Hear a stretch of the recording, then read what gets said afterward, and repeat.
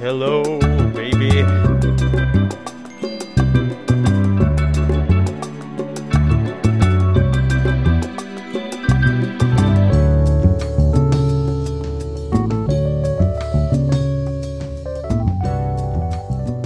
I'm thinking of a number. I'm thinking of a number. That's crazy. What's your number? How do you do that? Okay, let's break down. How do you do the impression? Okay, here we go. Because of course everyone knows we're talking about the hit movie. Not Lenny. Sorry, that's another movie. We're talking about Maestro. What's Lenny? Is that another Leonard Bernstein movie? No, it's about Lenny Bruce, the comedian. Oh, you mean the guy played by that one guy in? But this one he's played by Marvelous Miss Mabel? I think it's Dustin Hoffman. Yeah, it's Dustin Hoffman. Dustin Hoffman, 1974. How about Dusty? Hot man. It's just what you say when it's the desert. It's dusty and hot, man. What other names are things you say when you're at places? There's Al Pacino, which is what you say. Ow, my chinos, and that's what. I thought Al Pacino is when you are in the mountain range in Europe, and you're with you're wearing, I guess, cotton twill trousers. That's true. Yeah, so it's either Alp. Where's just Alp, comma a chino? Is that what that is? Yeah. Yeah. Okay, I like that. But I anyway, tend to think of like pal, a pal, like this when your friend is Chinese. It's two. Oh, there you go. We're not even 2 minutes in, man. And we're already. Yeah, this is gonna be. Someone give a call for this. There's someone you gotta get on the phone, right? There is a person we ring. need to get on the phone, and it is, of course, hang up the Leonard phone Bernstein. right now. Why did they call me? Because he wants to do the number game with you. Yeah. How do you spell that? With what characters? There you go, wingdings. People listen to fucking Comedy Bang Bang. That's right. If you listen to us, you listen to Comedy Bang Bang. That's the rule. It is one that's rule. That's how it works. New rule. One rule. What if we got Bill Mayer? Bill Mayer on this, or John Mayer? Bill... We could get. Yeah, that's true. That's true. We could get him for like a round table. How about Jonathan Majors? Oh, no. Okay, hold on. Let's get a round table discussion between Bill Mayer, John Mayer, and then Jonathan Majors. And then can we get? Is there like a major, like someone in the military, like a major that we can get in there? That Major Tom, the subject of that one song. The fictional astronaut from the David Bowie song. I think we could get him. Right. Yeah. Who's played him? Wasn't there a Major Tom movie? I feel like everyone's gonna know I'm a fake Bowie head. Major Tom. I don't know what that is. Major Tom. It was of course just a persona of David Bowie, Mr. Bowie himself. So we Bowie. could okay. Here's what we could do. Okay. And it looks like he's got a sweater. We get a like a medium. And then we get David Bowie on the podcast. Like the website where people can submit their own articles for you. Yeah. We get the founder of Medium on there, and we talk about the democratization of that word of publishing. You know. That's right. Oh boy. That's where people always publish. Not no offense to people, but I'm like, oh yeah, I write articles in Medium. I go, okay. Yeah, it's like anyone could do that. That's just Yeah. Do you think Substack has stolen the Medium thing? Well, now, yeah, because the Substack is where you go if you're really good, because then people want to pay you. Unless you're one of those free Substacks, and I'm like, who cares? You might as well be on Medium. I mean, if someone said, I used to publish on Medium, but I got really good, and now I publish on Large. Do you think you would be a little bit more impressed? I don't know what that is actually. It's just like Medium, but better. It's because it's Large. Yep. Oh my god, I can't believe I fell for that one. Yeah, there you go. It's my new idea for a website. Honestly, I think we could pull this off. It's a big idea. I remember, trivia. This is like completely off topic. This is off the record too. Yeah, off the dome, off the record, off the hook. But the guy was like, "Yeah, I did some lighthouse keeping over the weekend." I go, "Lighthouse keeping?" And then he was like, no, like I did like some small chores around the house, and I'm like, okay. Less interesting. I really wanted him. Yeah, I really wanted him to do a thing. You should, yeah, he didn't know how to riff. That's his problem. I saw something on Twitter where it was a conservative guy that was getting mad at everyone making the same joke in his comments, and he was just saying, it's like, this is clearly some sort of coordinated effort. There's some sort of power behind this that's trying to take me down. And I'm like, this is just people riffing. Like, you just don't know what riffing is on like one joke, you know? I think that's kind of a fun way to live. Imagine if you went to an improv, like you were just happened to be around improvisers, and they were just like, you were just in Chicago, let's say, yeah, and then and you were like, what the fuck is this place, man? It's like, wait, do you guys? Yeah, it's like, are you guys all like doing this on purpose? You guys are saying ridiculous things. I don't get it. Are you lying? We remember that bad improv show that we went to? Like, we should go back, and then, like, you know, they have the taxi cab thing, and we just kept saying, like, we should just sit in the front row and be like, what the fuck are you guys doing? You're not even in a car. You're not actually going anywhere. Don't you realize that? Just be one of those. Just like, what the hell? It's like, wait, this guy just said he's... Wait, what were the characters that they had on there? I don't remember. The two gay guys that were conservatives, yeah. But they weren't too conservative because the improvisers didn't want to express those views even as a joke. Yeah, they were very careful not to get canceled for their fake characters that they are portraying. Yeah, I remember the taxi driver was, of course, like a CIA agent, or was she Australian or something? Yeah, something like that. Yeah. Yeah, either CIA or Australian, one of those two. This anecdote doesn't really help anyone at all, actually. No, but I'm just saying, imagine a really bad improv show where people are pretending to be driving a taxi cab. They're sitting in four chairs and they're doing space work to make it look like a taxi cab. So that's all the context you really need for this. And also the improv sucked. I hated it. I was on my phone for like half the time. It was just I loved bad. it. I was relishing in everything. Before we move on and introduce the podcast, I was at a bowling thing, and there was a guy who was in improv, or he was taking improv classes, and the host was like, "Oh yeah, me too," and they both bonded over how like difficult it was, and they both said, "Yeah, it's kind of hard to find the funny," and I'm like, I can't relate, brother. I'm hilarious. You have to be the funny over here. I'm the you funny are the prospector. funny. I think a lot of people think improv is just like how to like roll with the punches, but like it's still boxing. comedy, man. Yeah, exactly. Yeah. People are getting improv confused with boxing.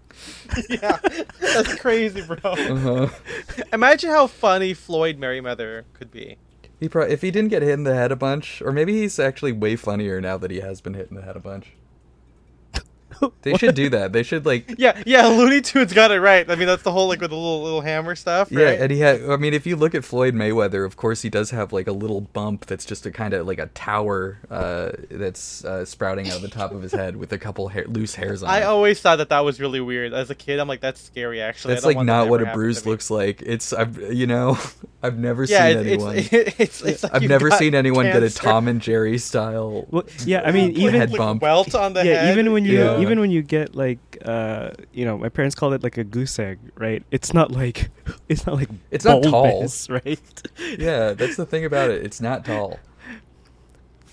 I would hate that. I would hate to do that. You know. I would hate to have tall bruises, honestly. Tall bruise. Yeah. Welcome How about everyone. Tall Bruce? How about Lenny Bruce? How about Tall Bruce? How about Tall Bruce Lenny? Okay. Did you know that there's a character named Skinny Superman, apparently? No. Oh, it's not. I don't think that's the character's name. There's just a comic series where he's skinny because he was a prisoner or something. I'm not a nerd. Don't fucking tell me what it is. Tell that to Brett. I only found out about this because I saw the dumbest like TikTok superhero fan thing that was like fan casting for this, like the best superhero movie of all time, and they had someone as Skinny Superman. And I was just like, what the fuck? I thought it was a shit post, but it was real.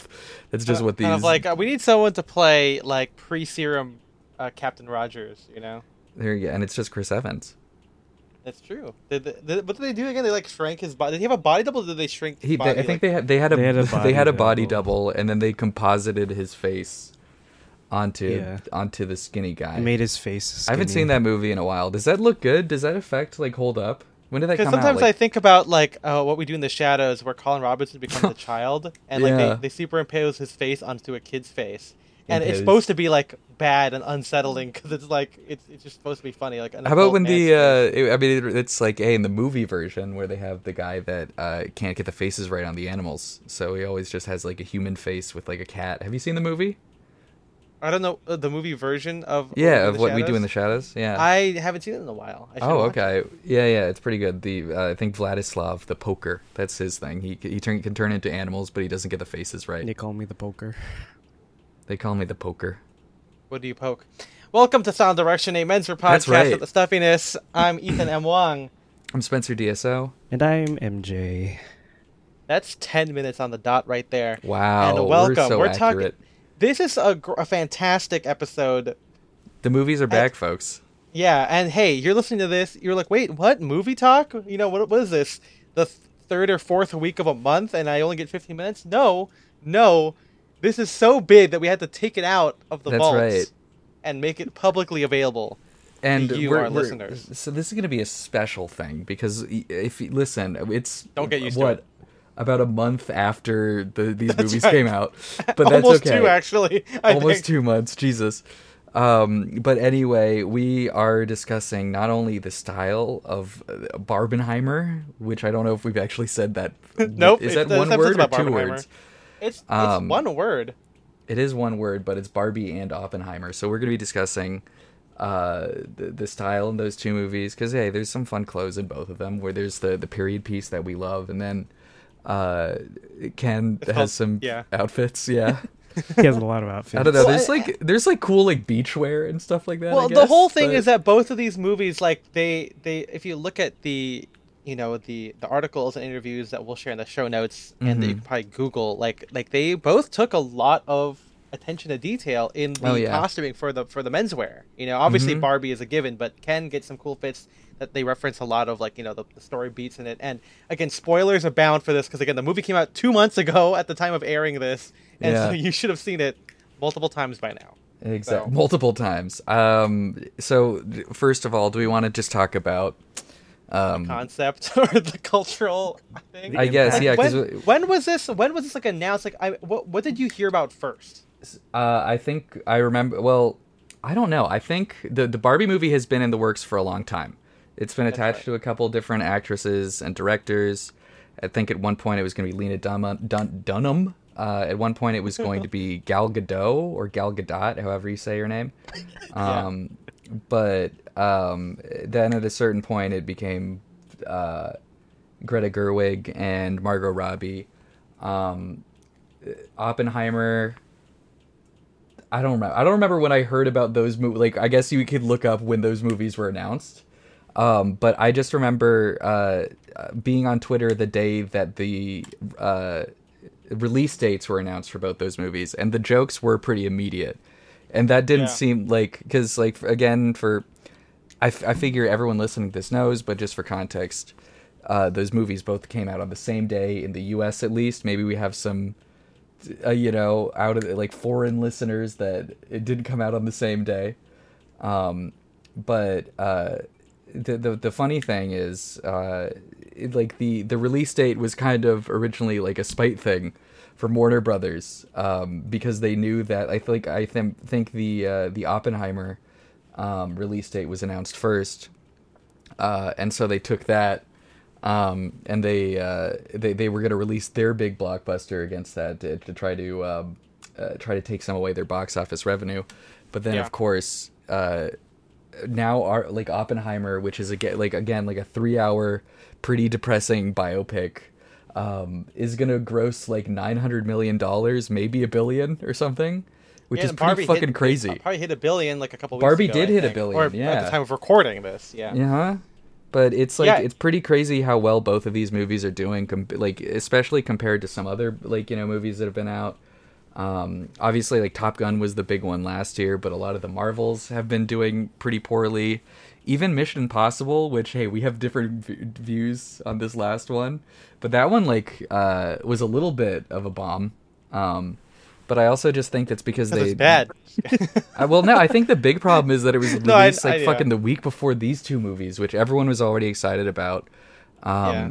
I don't know. People, I think like Fallout was like so good, but I don't know. Like I don't know. Like were people? It didn't seem like people were as excited for this one as like Well, this is like, Top so the Gun reason or I wanted to Fallout talk or about something. this is Yeah. because like I think that these movies really kind of they show the power of like cultural movement, social media, and The and magic also of like movies. in the magic of the movies in the post pandemic era. You know what I'm saying? Like, I think Fallout, even though it came at a normal time, right? It's like 2019. 2019. or Wow. 20 No, was it 2018? It was 2018. okay. I just remember that was when MoviePass died at the same time that if movie we came think out. about, think about, like MoviePass was killed, died around that time. MoviePass famously said that you could not use MoviePass to watch that movie Because that was like the biggest movie when it was coming out. Like yeah, everyone exactly. was going to see You that have one. that. You have the Henry Cavill reloading arms thing that became a meme Oh in yeah, itself. there you And go. you also have this is the famous movie that caused the Snyder cut, not the Snyder cut, the Justice League movie to have crazy removed that's right. beard Superman because he could not shave his beard and mustache because he had to Yeah. grow it out for Fallout. So even though like those don't really contribute to like Fallout being like a crazy big movie because it's just a good movie on its own, I think that Dead Reckoning Part 1 doesn't really have anything other than it just being another one. You know? And then it's like also I don't know. I don't like the part. I never like part 1 in a title. I think that's bad. Yeah, Deathly Hallows was like I think Part is one. that the first one that kind of broke its final thing into another. I think that I mean I know that two-parters? was like one of the early ones, and then immediately after like Twilight and Hunger Games did the same thing, and then I don't know, did And any of the Endgame, other yeah. the Or I guess not YA really novel Endgame, things? Yeah, because everyone thought it was going to be Divergent. Infinity War Part 2. Yeah, then but they no, were it like, was, nope, it's Endgame. Anyway, that's enough like Hollywood talk because we again we weren't We going have a to lot talk to about go this. over for this damn 3-hour movie, but yeah, like this idea of eventizing a movie. Like, yeah, I remember when the memes came out when it first was like, oh man, like me going from Barbie to Oppenheimer the same day. Like this is like like maybe like 2 years ago of like wearing a dress and then like wearing a suit afterward or whatever. So like people were kind of already prepped for this, and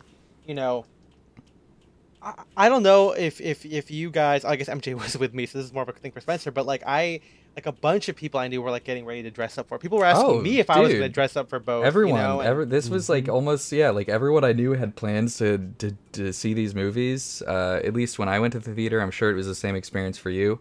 It was like the most packed I've seen it since like I don't know, maybe Infinity War, but even then, like the difference is people were like fucking packed out for like 2 movies versus just one big release, which is what like we've been used to for the last couple of years. Mm-hmm. Yeah, and I've seen a lot of movies on opening night. I guess so. For Oppenheimer, I watched it near MJ in Glendale, which is it's not a big theater, but we did watch Barbie in Burbank, and that's Burbank, Barbie in California. Burbank, yeah. Like that place was fucking packed. Mhm.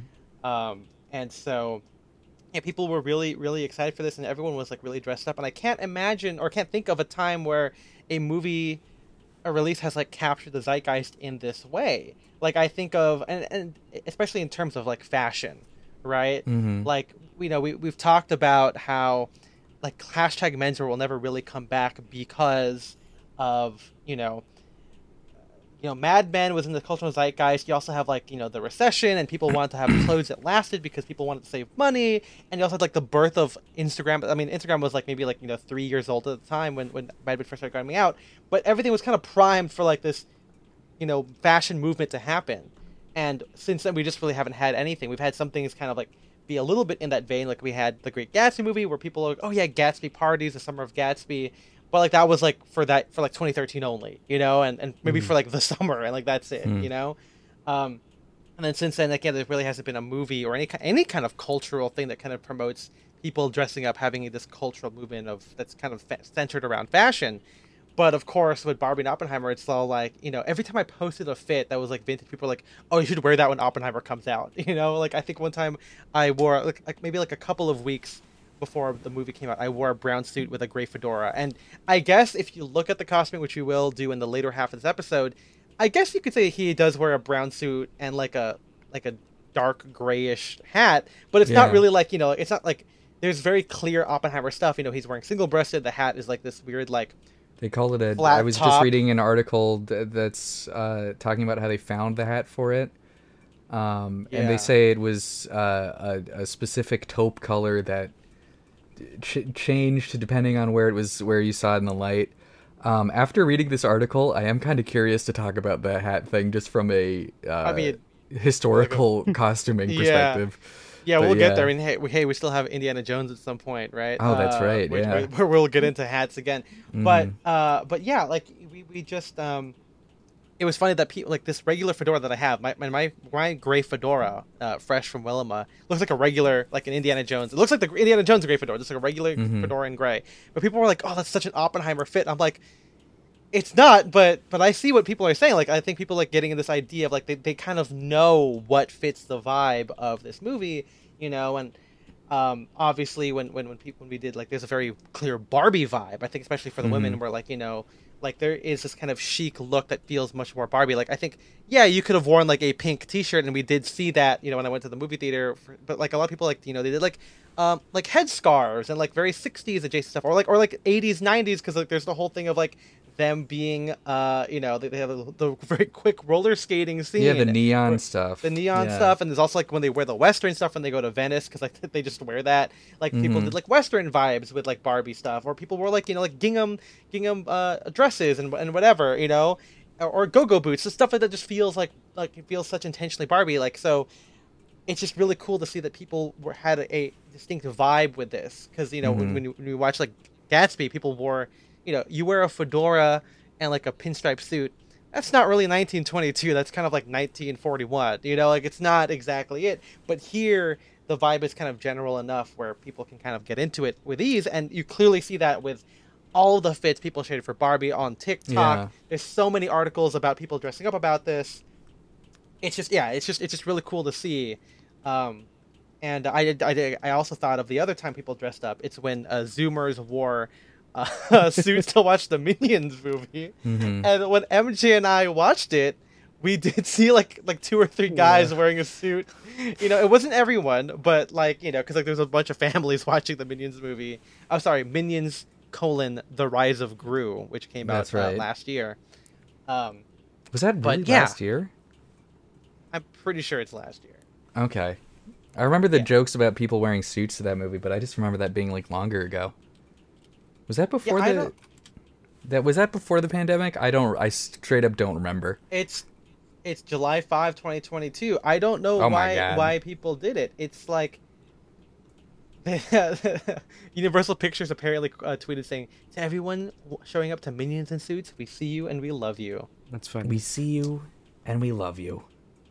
Yeah, I don't know why. It's just like people said like they just wore suits. I think it's because it's just hilarious, like it's just a funny thing to just watch this like animated movie, and people like because it's hate like the Minions. meme. It's the meme, like it's literally because of the meme of that, like it's like me going to my grandma's funeral or something, and then it's a picture of a dude in like a t-shirt and basketball shorts, and then like me going to the Minions movie, and it's and it's like I'm pretty sure that was like the first one, and then people were like, oh, what if we did that for real? Probably. And then they did. Yeah, probably. I like this tweet. Streets turned us despicable, but our money still grew. That is true. Yeah. But I guess this is like this version of it, and it spans generations. I guess like it's not just millions of years. It's not just about kids trying to be like really funny and edgy, and watching what is arguably a pretty wholesome movie doing a very harmless trend of wearing a suit to go watch a movie. Yeah. But this is something thing. We do all the time. Every day, baby. Every day. Get in line, Buster. It's like, it's people ask me why I'm so dressed up for the movie theater, and I'm like, cuz this is my church. I'm trying to show respect to my God? To my God of movies. Yeah, what is like film? Like what's the solution of film? What's our God called? Like what do they call it? Like nitrate or something. Yeah, there you go. Our nitrate god. That's right. Yeah. I will say, Spencer. This wasn't in the notes. You remember the other time we dressed up? I mean, we always kind of dressed up to watch. Like we kind of get in the vibe of whatever. Yeah, we'll talk watching. about this. Yeah. But remember when we wore sweater vests to go watch the Invitation Game? Which is pre-Oppenheimer. It's not Yes. not nearly as good. But it is, it's about scientists who are conflicted. I guess he's not conflicted. There's no point where he's like, "Oh my god, I've translated too much. This is too powerful." No, but the whole thing in Imitation Game is He's gay. He now has the power to decide what information you share versus what you don't. That's right. And remember, like the guy, like the guy's brother dies because like there's like a torpedo attack on this thing, and they're like, "Well, we can't share it because otherwise they would just change the codes." Right. Yeah. And like that's a pretty Oppenheimer-esque. Let's put together our Oppenheimer Film Festival, and by that I just mean contemporary movies about World War II. So I think Imitation Game, gotta get that. The Darkest Hour. Darkest Hour, I was about to say that one. Midway. We could throw that in one? there. Yeah. Yeah, and it's just Dunkirk, and so no. Here's what you do. You play all these movies, but you splice them together so everything happens in chronological order. Well, you could do that with Imitation Game, Dunkirk, and The Darkest Hour. Though you could probably kind of like get there, But just like one scene of Oppenheimer, and then the next scene is Imitation Game because it takes place the next day and stuff like that. Oh, I see what you mean. Yeah, that's crazy, actually. I think that would be great. I'd love to see, some editor who's bored do that. Download all these movies. Yeah. And splice them together so it takes place in chronological order.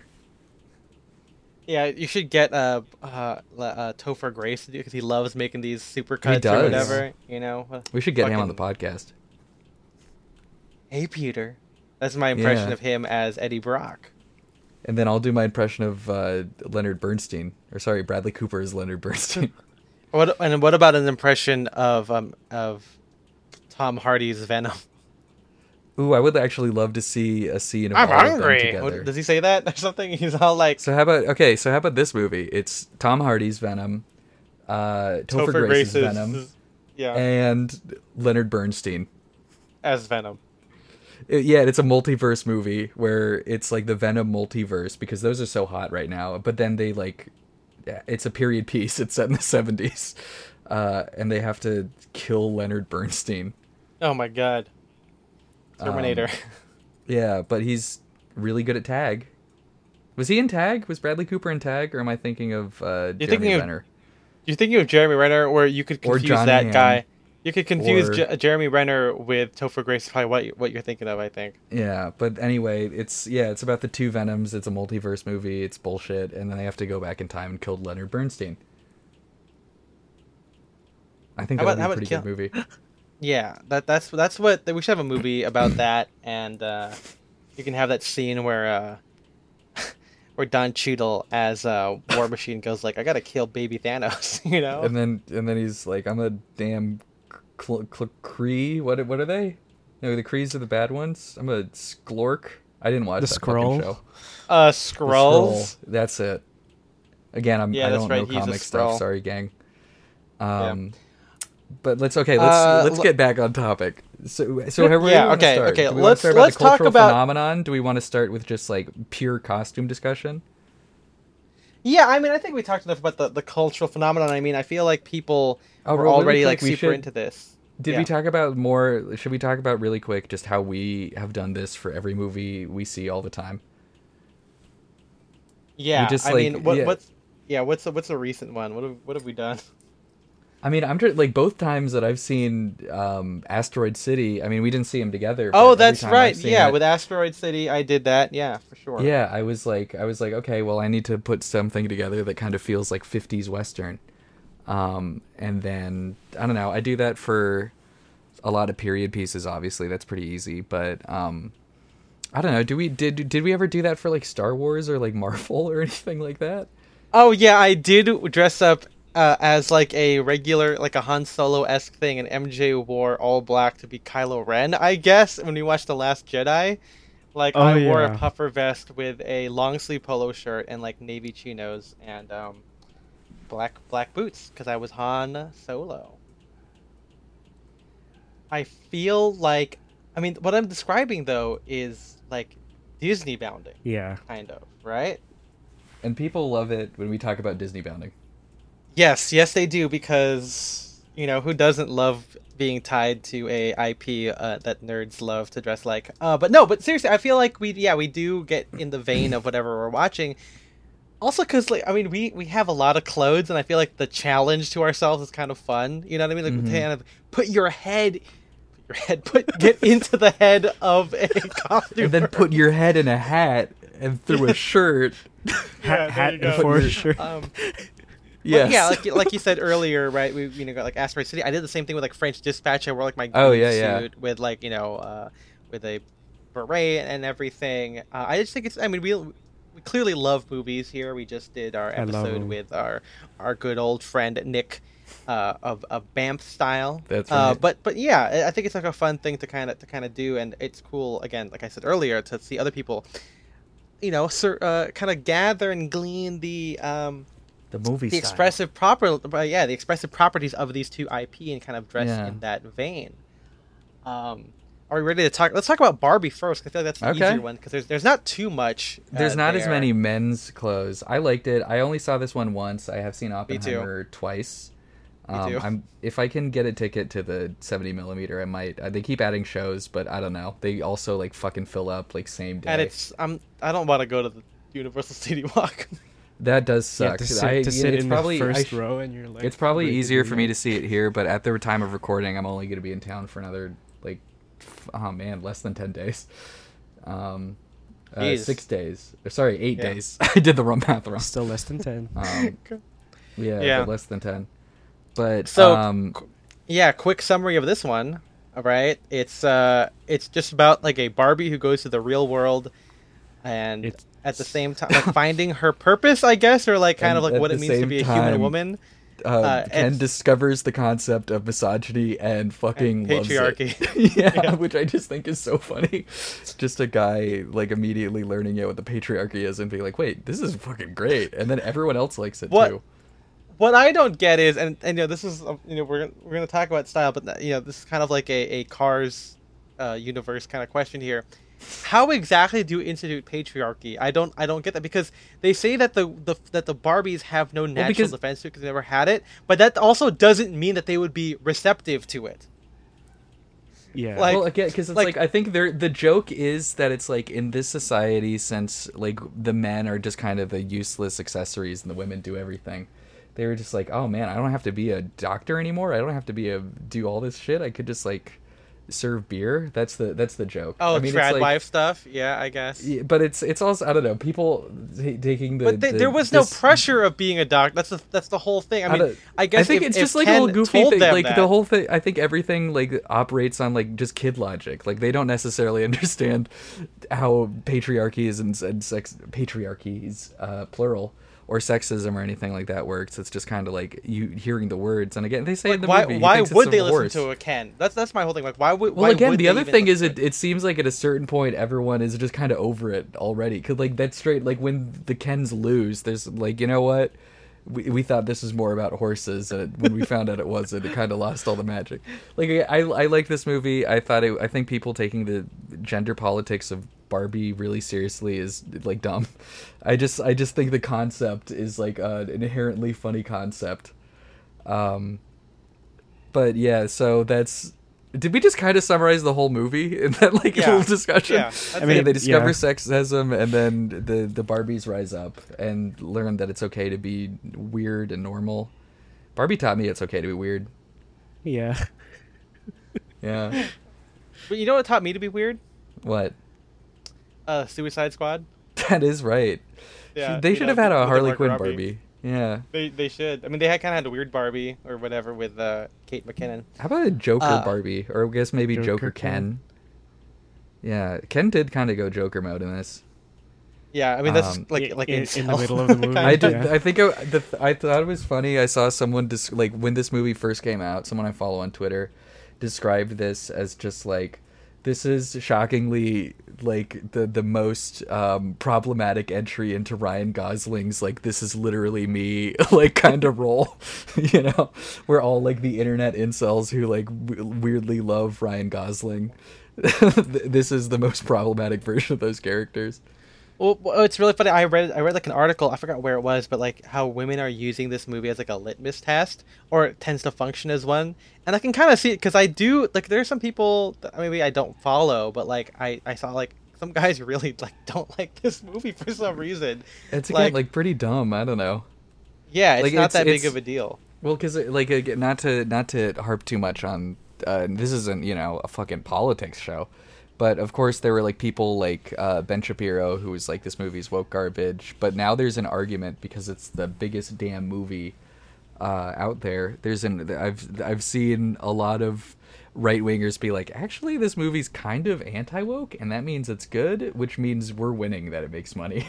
That's so funny because I did see that, right, where it's all the whole like. The beginning of the movie too, or something like that, where it's about like breaking like the dolls or whatever. Like Barbie helps. I forgot what it was. Oh no, it's like the people are saying it's like, oh, this movie's anti-natalist or something. They hate children. It's like, no. Oh yeah. Yeah, it's just I don't know. It's really weird. I like that Ben Shapiro, you brought him up. He's all like, this movie sucks, but he's also like, someone pointed out, he's kind of dressed up like a Ken. No, literally, there's like he's wearing a black t-shirt tucked yeah. into his jeans, and all, there's a scene where Ken is wearing that exact outfit. All the pictures that he posted are him like trying so hard not to like regular smile too. So it's like he's doing the smug smile. Yeah, but have you seen he's doing like fucking like Mr. Beast faced on his YouTube thumbnails now. Gotta cater to the algo, man. Yeah. God, the internet was a mistake, maybe. It is. Who made it? The Swedes? Who made the internet again? Or whatever? Yeah, that's right. which university is responsible for the... But let's talk about Ken. So yeah. Here's the thing. This movie, Ryan Gosling plays one of the Kens, Beach Ken, who is obsessed with stereotypical Barbie, who is played by Margot Robbie. And I didn't know this. There's a guy called Stereotypical Ken. Yeah. Oh, really? Which one is stereotypical Ken? Ken? He's like the kind of like larger white guy, who's kind of in a couple of scenes. Let me find the list of Kens real quick here. List of Kens. Did he have any speaking? Because I just know there's Simu Liu Ken. Yeah, I don't know what his Ken is. He's Pompadour Tourist Ken, right?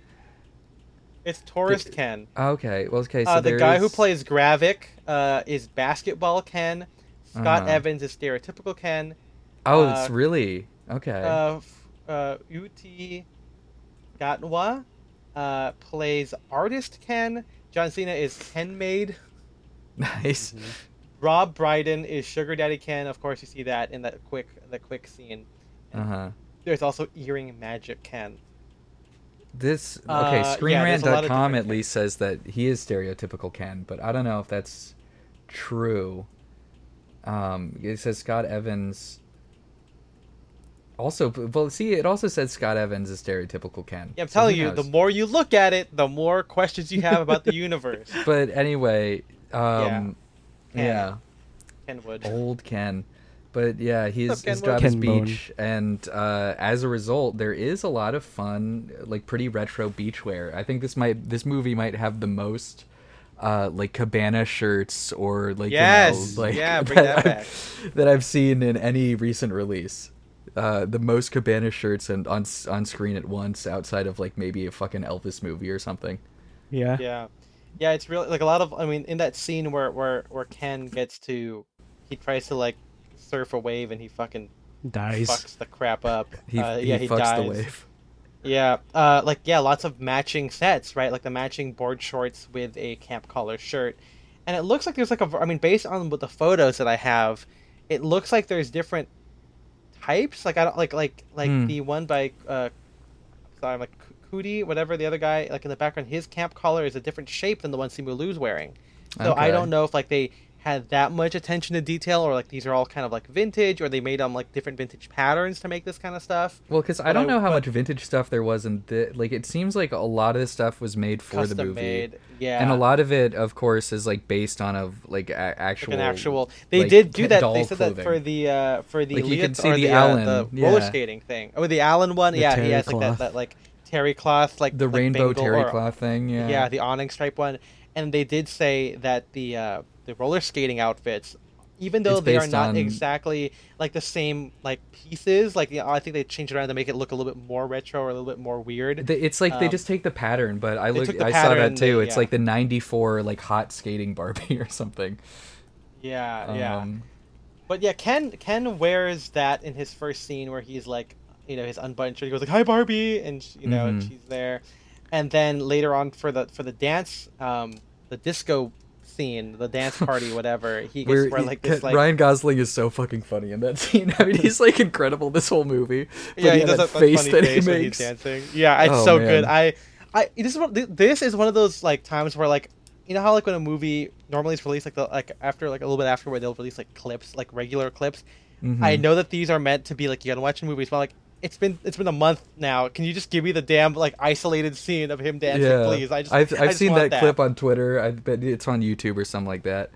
But hey, we'll maybe we can rate that. Maybe this is a new thing that we can do in our movie episodes. How likely is it that you are going to buy either of these movies?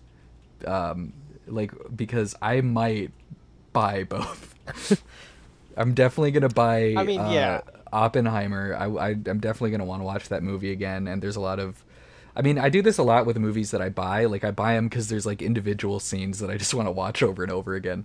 And both these movies kind of had. You're those, just describing what we all do all the time. Every time we hang out, we end up just watching clips of movies. We just watch clips. How many times do we do that with the Kingsman post-credit scene, which keeps coming back all the time, man? Dude, like, oh my god, yeah, we need that. we should have they should have a prequel to Oppenheimer. Where it's the Kingsman movie, or maybe it's happening at the same time, and it's like, okay, so you saw the real Manhattan That's part Project. of the edit, right?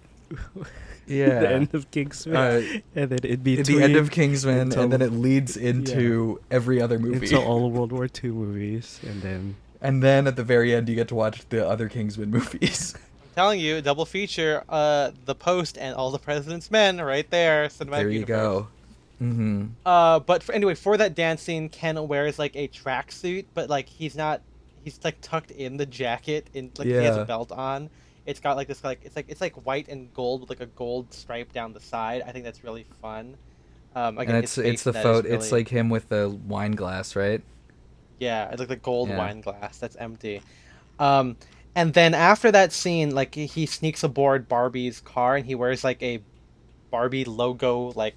Also like Harrington jacket or whatever, where he he sneaks aboard the car, and then where you get like the most Ken outfits, I guess, is during the montage scene because you have to travel through montage to get from Barbie Land to the real world, and you get to see some cool stuff like they're wearing like pink striped Breton striped tees when they're on like a boat. They were like not lederhosen, but like really short European shorts with like boots and like knee-high socks with a plaid shirt and a tight sweater. It's like a biking outfit, in like Netherlands kind of tandem bike thing. And then my favorite is when he gets to wear like the '60s camp outfit where he's a pink button-up shirt like with a pink probably like maybe a chamois or like a CPO or something. Yeah, with white jeans and like I'm pretty sure I clocked him at wearing. Are those white either white bucks? penny loafers or white like, deck shoes or like something like that? Yeah, or maybe white, just I don't know. Who knows? I will say Margot Robbie looks really great. I mean, I just love that fit because that's kind of like what not Grace Kelly, but whoever the hell the girl in North by Northwest wears when they go to the final scene in with the big wedges.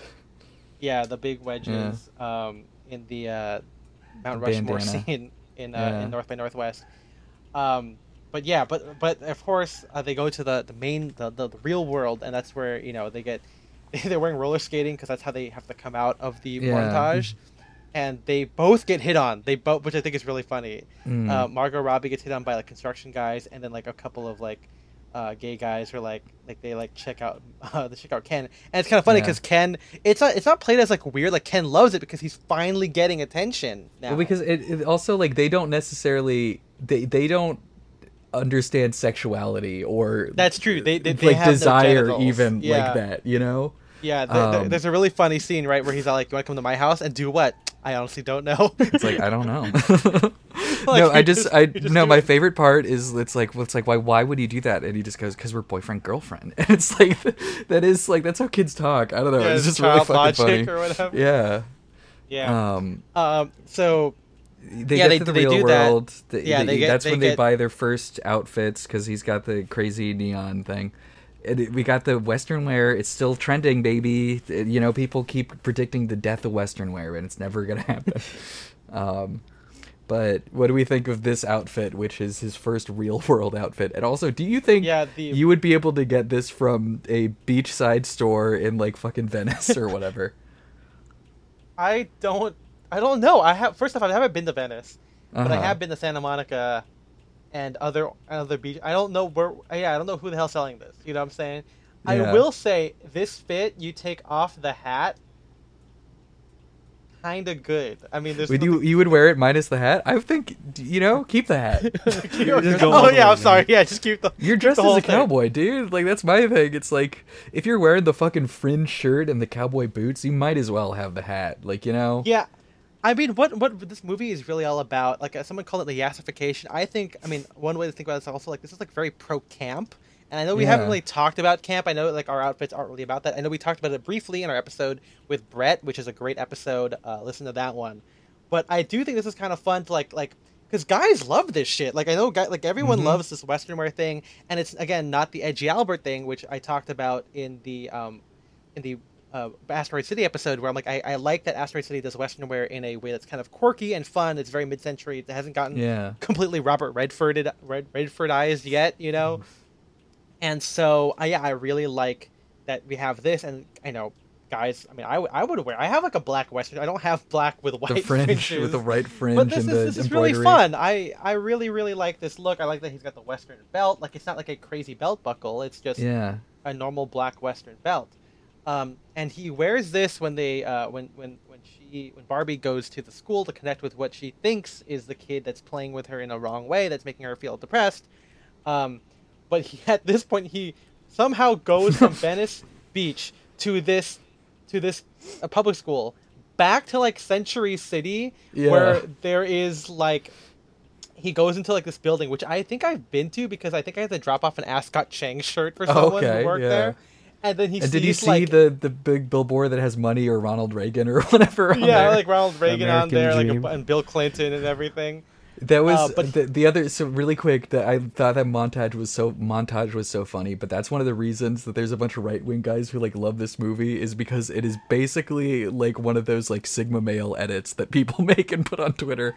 It is like, it is just. I'm actually surprised that no one said the word Sigma male in this. I guess they didn't want to go too far with like the internet thing because they still have to redeem him at some point. Like he's still supposed to be very silly, but I think he could have pulled a Sigma. It's male like this is like they are kind of doing like a jokey version. Like it's not even. It's funny to me that like this is very obviously like the whole montage and Ken's whole idea of masculinity and what the patriarchy is or whatever is like so juvenile and dumb and just this like the stupidest idea. Like he thinks it's about horses and shit like that, but like there's like people who constantly post photos of like 1950s Coca-Cola ads being like, this is what we've lost, and they have like they have just an unironic like vision of masculinity in the same way that Ken does in this movie.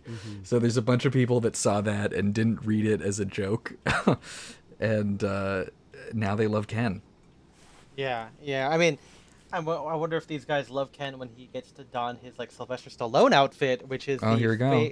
Every time I talk about it, they say faux mink, so it's just very clear no animals were harmed in the making of this movie. But the faux mink like cape that he wears with like these like boxing pants with like. Well, I think it is. I'm pretty sure it is a coat. He's just wearing this. He's just wearing it like a cape. I do. Yeah. I see. Yeah, because you can see it's like at least in the one where he's walking up and he's got the boxing shorts or whatever. It looks like he has his hands in his pockets, the coat pockets, and then you can see like on the shoulders in the dance sequence. It definitely looks like there's something. Oh there. yeah, there's he gets like a fanny pack with the Metallica font of his name on there. That's pretty. Like Yeah, I don't know, this movie does a lot of really good gags with really- clothes and stuff like yeah. that, which is great. I ended up liking this a lot more than I thought I would. Of course. Yeah, I mean, I figured I was gonna enjoy it, but I just remember there were a couple scenes that like were posted early that I wasn't a huge fan of, but overall I thought that was pretty good. The quick digression about my opinion, I guess.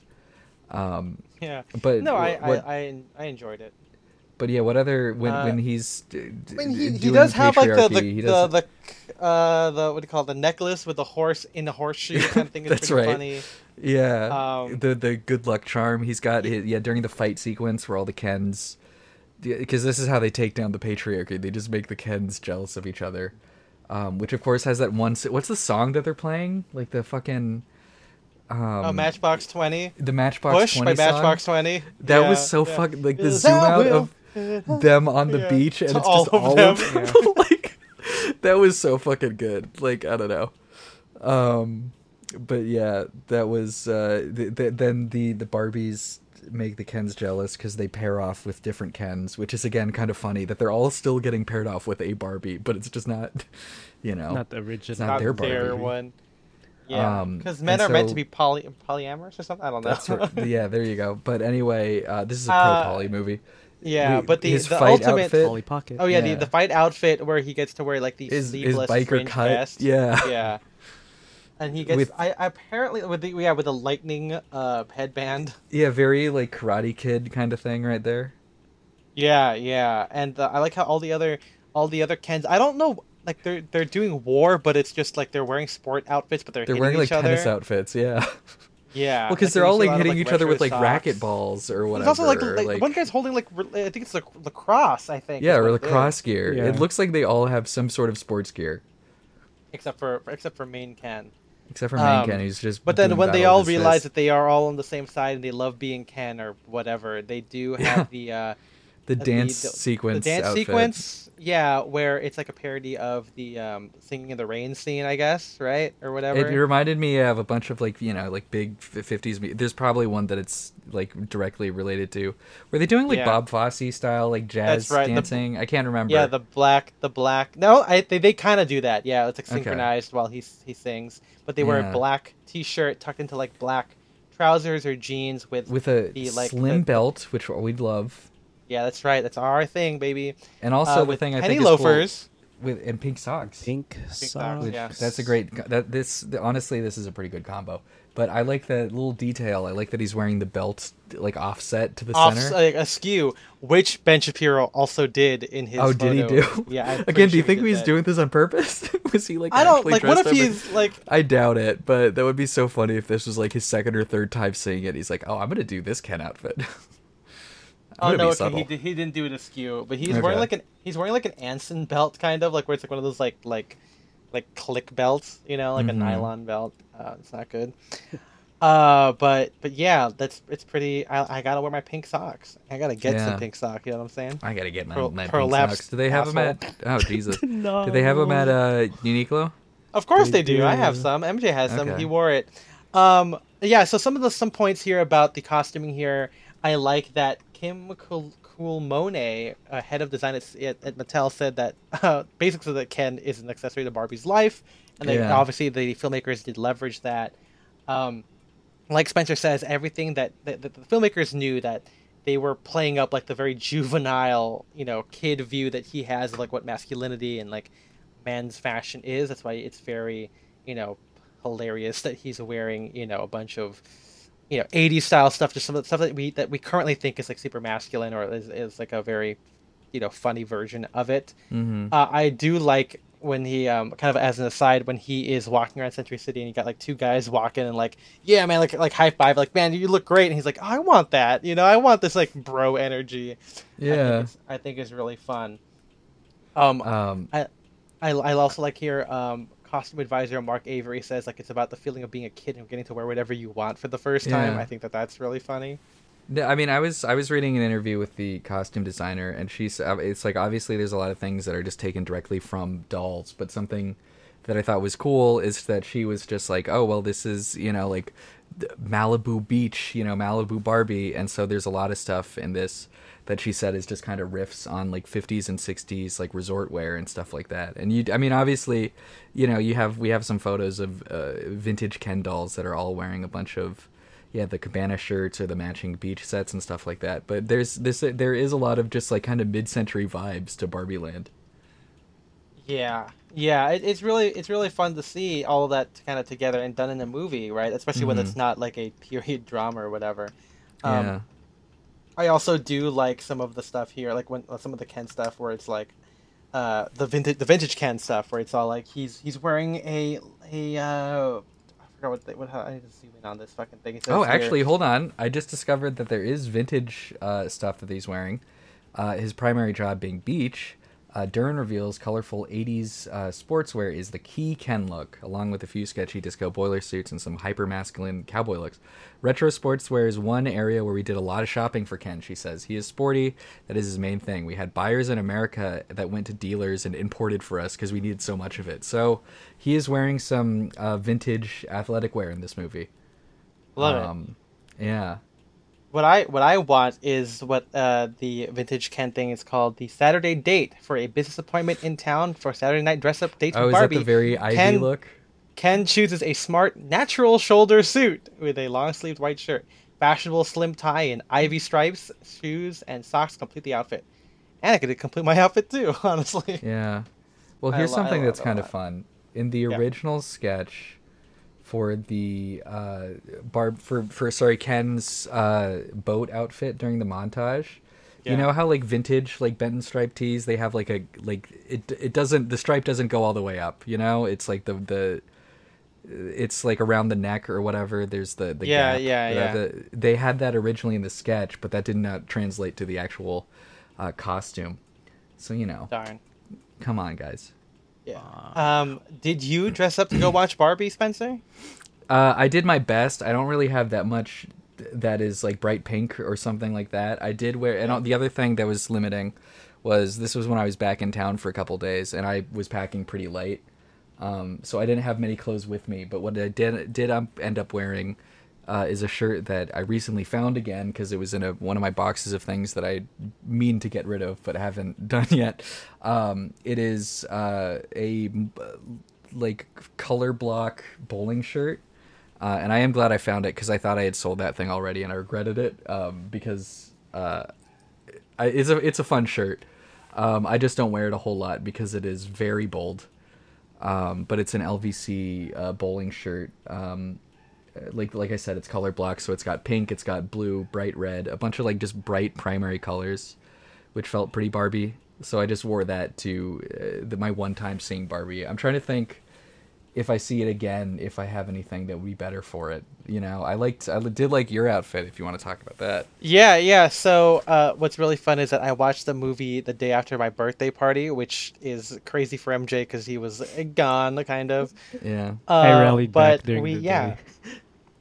Yeah. But so our friends Epiphany and Christina, they both work in like production, and they had a awesome brunch. They do set design or whatever, and it's really showed. I put some photos in the blog post there. They did like a photo booth. They had brunch stuff. They had like pink mimosas and like strawberry lemonade and a lot of crazy awesome stuff to get in the mood of it, and it was really great to do. And I wore.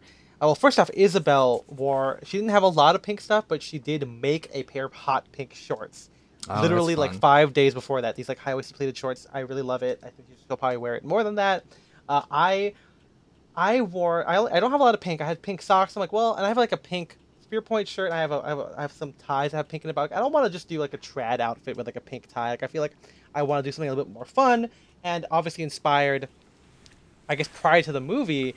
I didn't know about patriarchy and horses and Western wear, but I did see, the one where they come into Venice and he's wearing the black. Yeah. I'm like, okay, well, what if I just do a version of that? So I wore my pink plaid, like 60s Western shirt that I got from Western Gifts a couple of years ago. And I wore that with a white suit and cowboy boots and my silver belly fedora. And again, like that was done because like, it's like the best stuff I could do. And I feel like the pink with the white makes more sense to me wearing like a pink shirt with like a navy suit. I feel like you lose some of that like that vibrancy that comes with Barbie.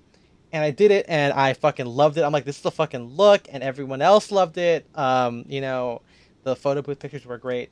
But apparently, according to TikTok, MJ's fit was better than mine, because according to the one comment. MJ, what did you wear to go see Barbie? So I did the white and pink striped rugby shirt from J. Crew. I was about to say white. I guess it wasn't white. They were just like light khaki pants, and then I wore No, they're shorts. It's shorts. Shorts, sorry. And then I tied my pink crew neck sweater around my neck, over my shoulders, and pink socks and loafers. I guess it Yeah, he's got like a prep look, Ivy prep. Summer prep. It was good for the heat that Sunday too. Yeah. And it kind of echoes again the Swedish outfit when they're on the tandem bikes during the montage. Yeah. But yeah, people loved it. When we watched it in Burbank, so many people, all Epiphany and Christina's friends dressed up for it. Almost the entire theater was dressed up. When we walked out, there was a bunch of people walking in wearing stuff. It's really great. And people that we follow, friends of ours, also dressed up for the movie. Like I know Acute Style wore a really great pink outfit. He collects a lot of vintage Ralph Lauren, a lot of Ivy stuff, and I think that was really fun to go see. And of course, Mutuals on TikTok also dressed up, and I think it's fun. Again, I haven't been, it's a costume party that happens all over the United States or the world, I guess, and people can just have fun with it. I think we haven't had that kind of, why don't we? This could cure world peace, right? Cure Barbie world Land peace? figured it out. Yeah, Barbie figured it out. So why not? Hey, speaking of having a good time, yeah, let's talk about Oppie? Nuclear war. Okay, here we go. So Oppenheimer, I think I like it less the second time, but I think it's because I think it's I'm more so like I'm more critical of it. You know what I'm saying? Like I'm kind of watching it more with like a fresh, not fresh eyes because I watched it, but more like critical eyes. Oh, like you can notice like more of like the pacing thing, or like you want more out of a certain character or whatever. And I know that I think the New York Times had kind of like not a scathing review, but a very critical review of it. And while I'm not always swayed by other people's articles, I can kind of see the merits of it. But the movie, for those of you who haven't seen this movie that came out 2 months ago, is a biopic. It's about Oppenheimer. It is about how he made the atom bomb. It is a direct adaptation of the autobiography American Autobiography? Prometheus. Sorry, biography. American Prometheus. And so, the other thing that I think is, I don't know, I do understand some criticisms, but I also think, if you say it's like, oh, I wish we had gotten more of this character's perspective or something, like the whole thing is, it's all from Oppenheimer's perspective, other than the black and white scenes, which are from, I don't know, Louis Strauss's I guess that's now Strauss. That's Strauss, yeah. But anyway, I think Nolan said in interviews that that's just like the quote unquote like objective view. But it also doesn't seem like it's the fully objective view, because it doesn't seem like it's from Strauss's I point think of that's view. that when people were talking about that, I'm like that's not it, man. It doesn't come off that way at all. It's just literally Strauss and Oppenheimer. Like that's it. That's all you got. That's all you got to do. I don't know. Are they talking about like Florence Pugh's character? No, I think we're talking about Oppie himself. I feel like okay. I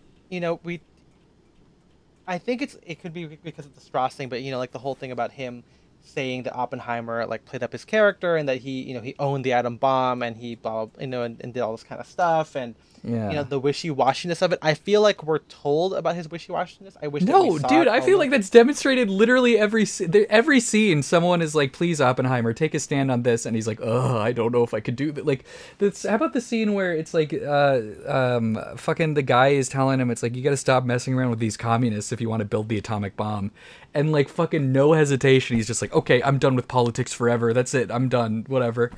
There's the scene where I mean it more during the AEC scene, like, you know what I mean? Like we spent a lot of time in Los Alamos, and then after that we go straight from that to him getting his security clearance revoked, and I want more scenes of him speaking out. Like we have the one scene of him in the where all the generals are like, this guy sucks, and then we get the other one about the isotope thing. But that's it. I want more post World War II Oppie. I want more of that. Okay. So you want more stuff at just him at the AEC, because I think that they try to boil down everything from that period into that one scene that is a fictional dinner scene, where he's just like arguing against the building of the H bomb.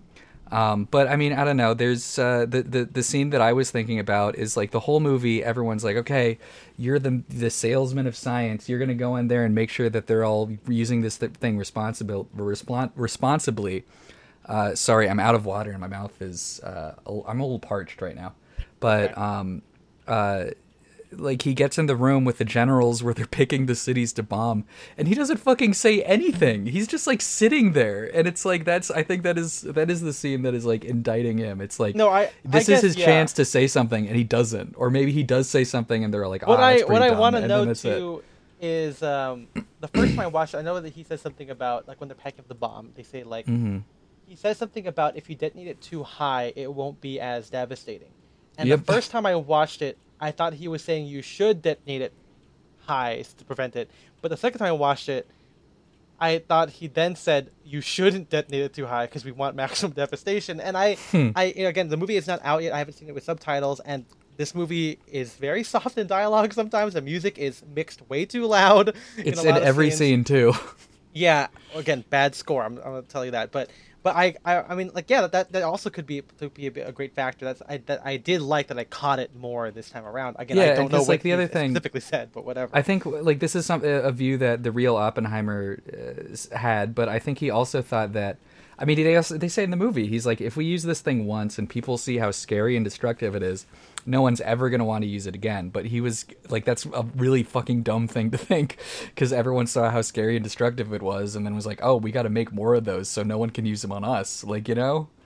But anyway, are we getting too much in the philosophy of Oppenheimer? Yeah, no, I do want to say the last point too. They say that he's a salesman of science. I want more of that too, because I think I don't know what he does outside of him. You get the scene of him at the hearing where he's like, well, these isotopes are no more useful to building a bomb than a ham sandwich. And then everyone cracks up, and they keep cutting back to him just saying, like, a ham sandwich in, like, slow-mo. I like that scene. Does he say, like, I think the real quote is, like, vitamins or something like that? Like he says vitamins, which is way less funny. Yeah, but. And then I like the two scenes of Strauss being like, oh yeah, he got me, and then the real scene, I guess, in quotation marks, where he's like, fuck you, you bitch. He's like fuming, listening to him make jokes about sandwiches. That's almost, this might be the new scene of the Social Network of him like reading the note saying like screw you, you know what I mean? Like I want actually, I will say, I was talking to a friend about this, and we were saying like how like he's like, this movie's like great, and I do think that Interstellar is probably the better, more Nolan, probably like a holistic movie that I really like, and obviously the music is better than that. But you want a movie about being betrayed by your friends and being put on trial, even though it's not a real trial, you gotta watch The Social Network, baby. That's the movie. There you go. What if Oppenheimer stole the idea for the atomic bomb from two twins? Yeah, from Teller. Yeah, Teller had a twin, and then they were like, Oppenheimer, we heard that you were great at building bombs. Yeah.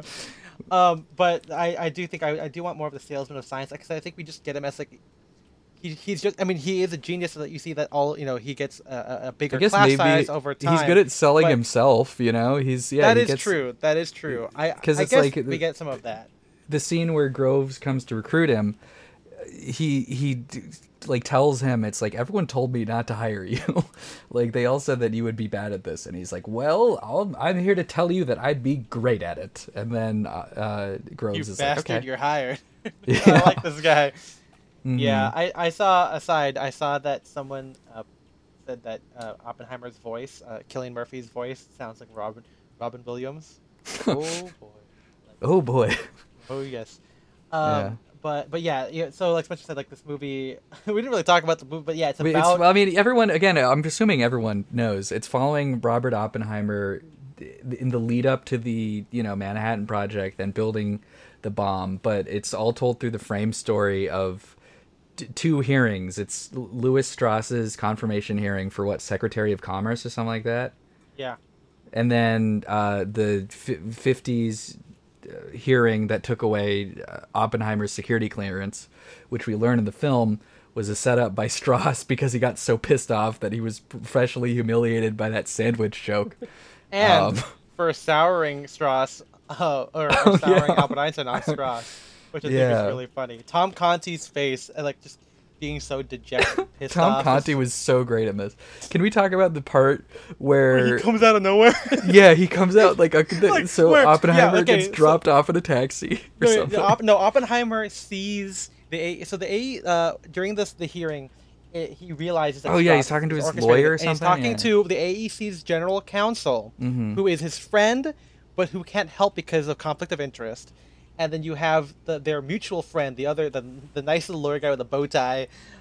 They both get into the car Garrison, and leave. I think. Yeah, Lloyd Garrison. And as that car leaves, immediately you see Albert Einstein emerge from the shadows, as if he was walking there the whole time to catch up with his old friend. So I haven't read the book. I want to read it, but it is like fucking like 1,000 pages long or something. So but I heard from someone who read the book that's kind of like that scene is in the book, and that's kind of how it's described. Like, I really, really, really want to read it, like, at least for that specific thing, to see, when they describe Einstein coming out of the shadows, like he's Nick Fury. Yeah, I do like. I think it is funny that he's in it. You know what I'm saying? Mm-hmm. I mean, the whole thing is like like these scientists who basically, a lot of these guys in Manhattan Project went on to do, like, they all won like Nobel Prizes for their own individual research. These are guys like, that we've heard about in our science books in high school, but like they're there in like their fucking like prime of their life. They're all like 30 to like 50 years old, like, and they're all like having regular sex, or at least Oppenheimer. Yeah, he's the swaggy physicist 80s, when he's young. Before he builds the bomb, that's like, yeah, he's just having sex with everyone's wives, and he's going around, and it's like he's cocky, he's like making jokes and stuff. Like, I just love the swaggy scientist. He's look at the guy, man. I mean, come on. He would listen. I mean, obviously, Cillian Murphy's playing him. Cillian Murphy's not a bad-looking man, but Robert Oppenheimer himself, also not a bad-looking dude. He's got, I don't know. Well, just the real person, I guess. I mean, skinny guy in slouchy suit smoking cigs is a universally appealing thing. Yeah. Like, come on. And no offense to the other scientists, other than Richard Feynman. I think that Richard everyone Feynman. Else. Feynman, I feel like everyone else is kind of a fucking. Do you want to hear something? So during the Manhattan Project, I learned about Richard Feynman a little bit more. I had heard of him, but I didn't too much know about his personal life. During the Manhattan Project, so he was pretty young. He married his high school sweetheart who was like dying of leukemia, and then she died right before the Trinity test. And like he left for a little bit to go like visit her. And when he came back, everyone was like, yeah, he was like really dedicated after that. Like, he just threw himself into it. And so, but yeah, just when you see him playing the bongos, just know that his wife died like 2 weeks ago. Jack Quaid. I mean, when I watched it the second time, I noticed him more because at this time I was paying attention to like names of characters. Because I mean, it's like Richard Feynman. He's like what, like one of the most famous American scientists. They name drop him a lot in Big Bang Theory. Yeah, and he was like a hippie like later on in life. He was like a really like liberal guy. Yeah, because he was probably one of the younger he was one of the younger scientists over there, right? Like, yeah. Again, I don't know for sure, but and I don't know if I have some pictures of him in there, but if you look him up, like in the 30s and 40s, like he looks cool. Like he looks like a young old. Yeah. He has a very contemporary face, is what I'm saying. Well, because I mean, they do say that like there were like 80 babies born the first year, and then like fucking 20 every week the last year or something like some insane number like that. So again, these people they were fucking. Actually, maybe not Richard Feynman because he was loyal to his dying wife, but that's right. All these other scientists, they were all drinking fucking like science alcohol. mixed with water and stuff like that, and doing crazy radioactive drugs or something. Yeah, I mean, there is that one scene, right, where the female scientist's like, we can't have you do it. We don't know what it's going to do to your womb. It's like, well, you guys are more exposed than I am. You guys are like, I think that was kind of fun. But yeah, a lot of the movie goes into like, I mean, a lot of the early stuff for Oppenheimer is mainly done to show his ties to leftist or even communist activity. You know, his brother is a part of the party. His brother's all his wife, friends Jackie, are that he can't. all his friends' wives who he's sleeping with. They're all in the party too. Yeah. What do you think of the Bhagavad Gita scene where he's like, "Hey, read this while you fuck me," and he's like, "I am become." And he dead. says it. Yeah, and he says it directly to her boobs. Is that in the book? Like, I wonder, like, why did they do it that way? I really doubt that's in the book. There's no way that part is in the book. I think, I don't know. It was. I did read something, an interview with Nolan, where he was talking about how he read the book, and he the book because I don't think Nolan, he's not a very like sexy director, right? There's never been like a sex scene in a Nolan movie that I can remember. Maybe Inception. Oh, how about Dark Knight Rises? Do we see him and Talia al Ghul? That's right. That's like, isn't that just like a fade to black type thing? I think it shows them making out, like, and her, like, she's like wearing like there's like, it's her back, you know, like a but you never get fucking scene. Like penetration in a Nolan movie. But I did think I saw an interview. I was trying to find it, but I saw an interview where he's talking about like reading the book, and like the real Robert Oppenheimer was a guy who liked to sleep with other people's wives and stuff like that. He was banging a lot in the 30s and 40s, and so he talks about how there's like he views like he thought that like Robert Oppenheimer kind of had a weird, very like self-destructive like relationship with sexuality, and so I wonder if that was like trying to connect the destruction that his sexual habits had on his personal life and then the destruction he caused with the atomic bomb. I don't know. But that is a very goofy scene. I fuck like the atomic bomb. I fuck like the atomic bomb. That's what he said to her, and she's like, "What's an atomic bomb?" And he's like, "Oh, just you wait." You should get that checked. What is that? Yeah, it's like I'm gonna make one. Yeah, but let's. I know we've got a lot here, but let's talk about the clothing of Oppenheimer. Yeah. I will say again, I wrote this in the article too, but I don't want this to be like he's a style icon, but I do want to say that this movie was very inspiring to me because it's the thing in the most recent memory that it's new, that kind of has a lot of period clothing, and it's done really, really well. Like I normally get inspiration by like, oh, okay, I guess I'll look at my Esquire Man stuff, or I'll sit down and I'll look through my books that I've looked over countless times. But this is a new thing, right? This is like new music coming out. I want to see people interpret this thing, and I really loved it. I think it's completely well done. I do think that when you compare it to actual period photos, you can kind of see the difference in like the lapel shapes, for example, and like the shoulder pads. But they do a pretty good job of like, I mean, that's the one thing that I liked is you especially see it in the bleacher scene where the celebration after the bombing of Hiroshima, which is just really quick, maybe the best scene in the movie. But I thought they did really, really good like approximation of like mid-40s like wartime fashion, especially with like the color jeans palette, and sports shirts and like light colors. Yeah, like all these like very kind of like, I don't know, saturated maybe, like these bright colors and stuff like that. That to me like that like really I thought did a good job of replicating the look of those like color photographs that you see from like wartime America and stuff like that. You like, I don't know, it doesn't, I think Nolan generally does pretty good with period costuming, right? As far as I remember, all you have is the Prestige. I mean, I thought the costumes in the Prestige were pretty good. Dunkirk, I guess. There's some civilian outfits in Dunkirk. Yeah.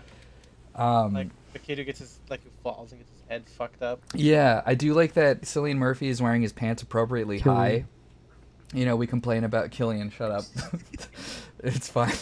But we've talked about how there's a lot of actors in period pieces who they clearly like hike down their pants in between takes and stuff like that because they're just not comfortable That with photo it. I have of Rami Malek, he's clearly wearing his suspenders off. Like you can see it dangling underneath his jacket. It's like he does not want to wear those if he wasn't on set. Yeah. But yeah, he's got, that is a pretty 40s looking suit. I doubt it's vintage. It looks like it was made. They say it's made him. for him. I think you can tell by like the shoulder, like the lapels and the shoulders. The lapels. Yeah. I think that the lapels are fine. I think that they'd be just have a little bit they of got a an different appropriate shape. width. Yeah, he does wear Hollywood top trousers with a thinner belt, which is cool. But what I want to say, and something that unfortunately we don't have a lot of photos of or at all, is that he does. They do show it like a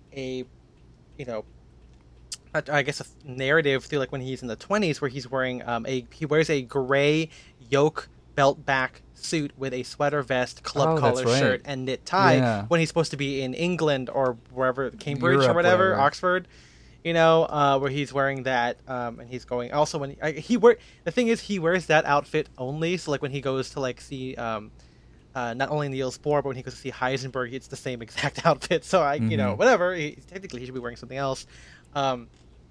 But yeah, he wears that a lot, and then when he starts teaching at Berkeley or Caltech, they never say exactly when he's in Pasadena. All those were when he's shot up there. at Berkeley. Okay, so and it's also funny because there's another scene where they go to what they say is some other university, but that's the stadium at Berkeley too. That's like, he's supposed to be at Chicago at the Met Lab or whatever. Yeah, but it's like they're just at Berkeley again. Yeah, but in those scenes before the war, he wears a three-piece peak lapel suit. At least in a couple of scenes before transitioning to a single or a notch lapel suit, and I'm like, damn, they're really going like 30s. Like I don't have photos of it yet. That's how they show the difference between the 30s and the 40s. Yeah, and then once he starts working for that Manhattan Project, he wears single-breasted notch lapel, and then he sheds the waistcoat in favor of just having the shirt and tie and everything like that hat. But well, what were you gonna say? I was gonna say, like, I was gonna say that the costumers say that his silhouette didn't change. It does, and you can say they clearly did it, but I think they're maybe just referring to like overall, like it's just a very baggy look. Yeah. Well, because it's like also like fucking, you see how skinny Cillian Murphy is. I said it right. It's like he skinny legend. It's very easy to imagine what he'd look like as a skeleton in the scene where he takes off all of his clothes. Of course. But it's like I feel like it would be hard not to have something fit a little bit like his suits. You know how baggy and boxy everything is. And I like that he puts his hands on his waist a little bit to kind of like it just there's some menswear poses that he definitely does throughout the film that I'm like, hell yeah, brother, you got it. What is really funny, though, is that and the costumers call it as such, he does have his superhero suit up scene. So when they first started building Los Alamos... I thought that was so funny. That was so cheesy. But he's like, when he's taking Isidore, played by Jason Krumholtz. David Krumholtz, yeah. David Krumholtz, yeah. So he's wearing like a military uniform, and he's like, what the fuck are you wearing, dude? And he's like, well, we're in the military, we're in the armed forces now. He's like, just wear your... Like, just be who you are. And then it literally cuts to him going like, okay... Here's the suit, here's the Western belt, here's the pipe, and here's the fucking fedora, baby. And it's all laid out in front of him. Like, it's like the fucking batarang and his belt or whatever. It's just like the cowl like going on. You know?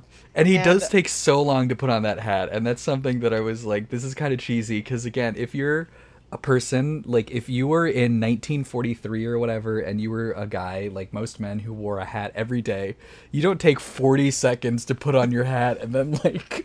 Also, in the photos of actual Oppenheimer, that hat is like it's like Indiana Jones' hat. It's like fucking fucked up, dude. He just wore that shit. I mean, you kind of see that in the movie. There's a scene where he's wearing it in the rain, and it does look just like really floppy. Like the brim loses all its shape and stuff like that. Yeah, and I think when they actually drop the bomb too, like it's like windy, so it's kind of like it shows how light it is. It's kind of like moving. Yeah, and so did you already pull up the article about the hat specifically? I found the Facebook group or the Facebook post where they're talking about it. Oh, okay. So this is done by the Manhattan Project National Historical Park. And they're talking about how people think it's a pork pie hat. And I think this is so funny because people always bring this up. People always say that whenever, and like someone even told me that my boater was a pork pie hat. I'm like, no, a pork pie hat has a telescope crown, but it's also characterized where the brim is not wider than it is tall. and Well, Oppenheimer's hat is clearly not that. here's how they describe it. The costume designer says that the Oppenheimer only wears one hat throughout the entire film, which he described as a hybrid of a pork pie crown with a somewhat Western brim. That's what she said. It's just a fedora with a telescope brim. Like Cody Yes, makes it this shit is. all the time. Like that's just And that's the other funny thing. She talks about how she went to every hat maker and she's like, no one could get it with the right fabric and stuff like that. She was saying that all the like felt was like too thin, so I'm guessing that everyone was just like using wool wool felt. Yeah, It's like yeah, just go to a fucking place like Cody or like any of the other dozen like hat makers that we know that go for the vintage crowd, who get the nice fucking fur felt from. They went to Europe. Gorin Bros or whatever. Like, oh, what Gorin Bros couldn't help us here? Fuck off, dude. But it is, you know, they just went to a Hollywood hat shop, which let me see if they mentioned the name. I forgot what it was. It's like, I don't know, Boss hats. But anyway, I'll send this photo really quick in our Discord chat. That is a photo of the hat in its box. Oh, Baron. You can Baron hats.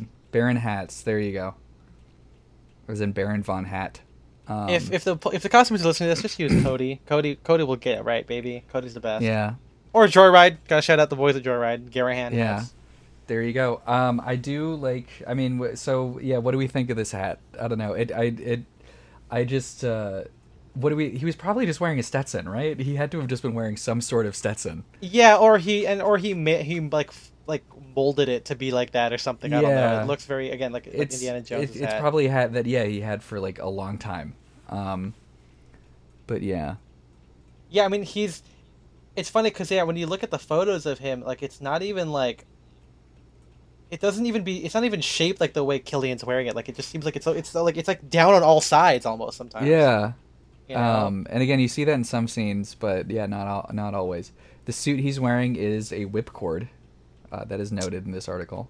And you can tell it's good. That works for like a 1940s, at least for drape and everything. I like that they kept the fly long. Mm-hmm. Good pleats.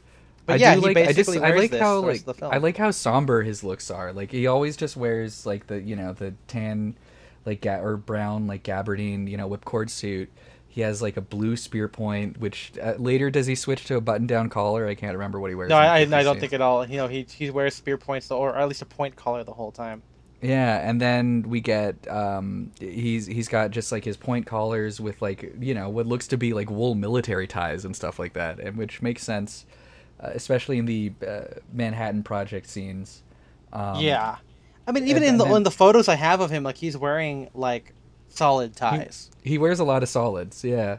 Yeah. There's no Esquire man of like striped spear point with check jacket and everything else. It's pretty straightforward. Which again I like, and I guess it kind of works out for the film because you don't normally have a main character dressed too flashy in that way, unless you're like Mordecai, played by who isn't Johnny Mordecai? Depp. Yeah. I like that again, Spencer. You mentioned the rain fit where he comes across the meeting of the people. He's dressed like a protesting cowboy. The bomb. Yeah. Yeah. He also he wears like a wax cotton trench coat or whatever, but like buttoned all the way to the top. There's a little bit of a fur lining there. And he is a man coming from means. He has an insult where he's all like, "Oh, I know what it's like to come from means. My father was one." Like, fuck you. Which is a pretty funny. That's a pretty funny joke. Yeah, but he does. He does have like his own writing outfits that you see a couple of times. He wears like a navy blue short jacket, which I think I sold to MJ. And the which is he loves the he loves the Southwest. That's one of the things he says. Oppenheimer or D'Angelo Vickers, the guy who loves the American Southwest. That's true. We kind of got a D'Angelo Vickers on our hands. Yeah, wearing a turquoise belt. I think they both wear that. Yeah. You gotta post a photo of both of their outfits. D'Angelo, together. next to each other. Yeah. But yeah, Oppenheimer kind of just mainly wears that. Just very somber stuff. But what's really inspiring to me is the rest of the scientists. I know the costumer says that they put a bunch of stuff together and they kind of like laid it all out there, but the actors also like kind of pick stuff that they would like for their character. Obviously, some characters get glasses over some other ones, but they wanted each scientist to have their own look, even though that it's pretty obvious that the scientists dress pretty drab in real life, like they're just wearing suits, but some characters. Like Lawrence, the I guess I couldn't tell if he's conservative. I guess because he was really He's anti-union. Or He's at least, just like, I don't think he's necessarily conservative. He's just like a put your nose down and like, do kind your of guy. job. Don't like, Yeah. don't fucking shake the boat kind of guy. Yeah, but he gets to wear a collar bar with a brocade tie a couple of times in a three-piece. Yeah. I've seen really quick. I have seen the people describe him as like he's like Oppenheimer is all theory and all in his head and stuff like that, and Lawrence is the practical guy. He's like he is testing it. Yeah, that's him. Yeah, exactly. But he does get to wear the hexagonal glasses, which are really cool for the period. And a lot of the scientists, like even though they wear suits or jackets a couple of times, a lot of them just wear the shirts, so you can kind of see like their high-waisted pants. Some of them wear the suspenders or thin belts, which is really cool. Mm-hmm. Even though some of them might be wearing vintage jackets, they also are wearing a lot of point collars or spear point collars, but the ties at least are very vintage. Yeah. I am curious if all the ties are actually from the 40s, because Teller's tie in one scene where he's talking about the bigger bomb or whatever, he is wearing a very slim block stripe tie, which looks to me maybe like late 50s or early 60s. Mm-hmm. But other than that, it's, a lot of guys are wearing like striped ties, brocades, foulards, some of them very short, which again is also very period as well. And yeah, I really like it a lot. I mean, some of them wear, beige shirts, which I've been collecting from thrift stores a lot lately for Fraser Core, which we talked about a couple episodes ago. But I also told them wear like Dobby striped shirts in very pale, muted colors, which I also started collecting again because I really want to get on this. And again, I like this because they're intellectual, well, not intellectuals, they're scientists. Ivy connotations are there, but 30s Ivy, so less button-down collar shirts, more spear points, which I, of course, really like, and I feel like I've neglected that for myself a lot lately because I have a lot of OCBDs or whatever, and I want more point collar shirts in OCD. Various colors. You got some cool like short jackets and stuff like that. Yeah, some Spencer stuff right there. Yeah, there you go. Like especially in some of the testing scenes when they're out, like fucking in the bomb sites and stuff like that. Yeah. None of them look vintage. All the collars seem a little bit off, but hey, I'm not gonna yell. Matthew Modine's character, Vannevar Bush, wears a vintage one. That's the one you can see like it's made of gabardine. And you can tell like the shoulder pads are like in that jacket. It looks very vintage. The Teller one didn't look as vintage, but I could be wrong, I guess. Yeah, I do like how disgusting they make Teller. They kind of make him look like a sweaty slob the whole time. Yeah, you get some some scientists doing another very Spencer thing. There's a photo of one of the scientists wearing like a chambray shirt with like a silk brocade tie. Yeah, that's Lawrence. Yeah. Oh, that's Lawrence. Yeah, there we go. Yeah. Yeah, that's very. But Spencer. a lot of very somber, muted looks from the scientists in general. But still fun because you can compare them to the government officials later, which again is maybe like a decade after that. But they're the government officials are a little bit more like proto Ivy League kind of stuff. I was gonna say Mad Men-esque. If you just showed me a photo of like Jason Clarke or whatever, like of him and the people behind him. And even like Oppenheimer, it's like guess what year this takes place just based on costumes alone. I would probably have said sometime in the 60s. Like that did not seem like 1953 or 1954 or whatever. Yeah. And I understand, like, again, I'm trying to divorce just like period costuming nerd from like the filmmaking, costume design, because what they're probably trying to do is like these are all like you said, distinct like eras later on in the period. But it's like, well, no, like you were saying, it's like these are all the very like they're government men. They're all like very like plain and like serious and stuff like that. It would be kind of weird if they were all in like bold look shit, I guess, but yeah, I was trying to figure out like what eras, because Christopher Nolan doesn't put time or doesn't have like a date for any of this stuff. You kind of just figure it out by like how old someone looks or whatever, and also just knowing real history, I guess. Yeah. But yeah. Strauss has some fun looks though. I mean, I guess not fun, but like rich guy looks, I guess, or whatever. Yeah, because he's the most. I read an interview with the costume designer where they were like, yeah, he's supposed to be the most like put together guy. And so that's what he's got on.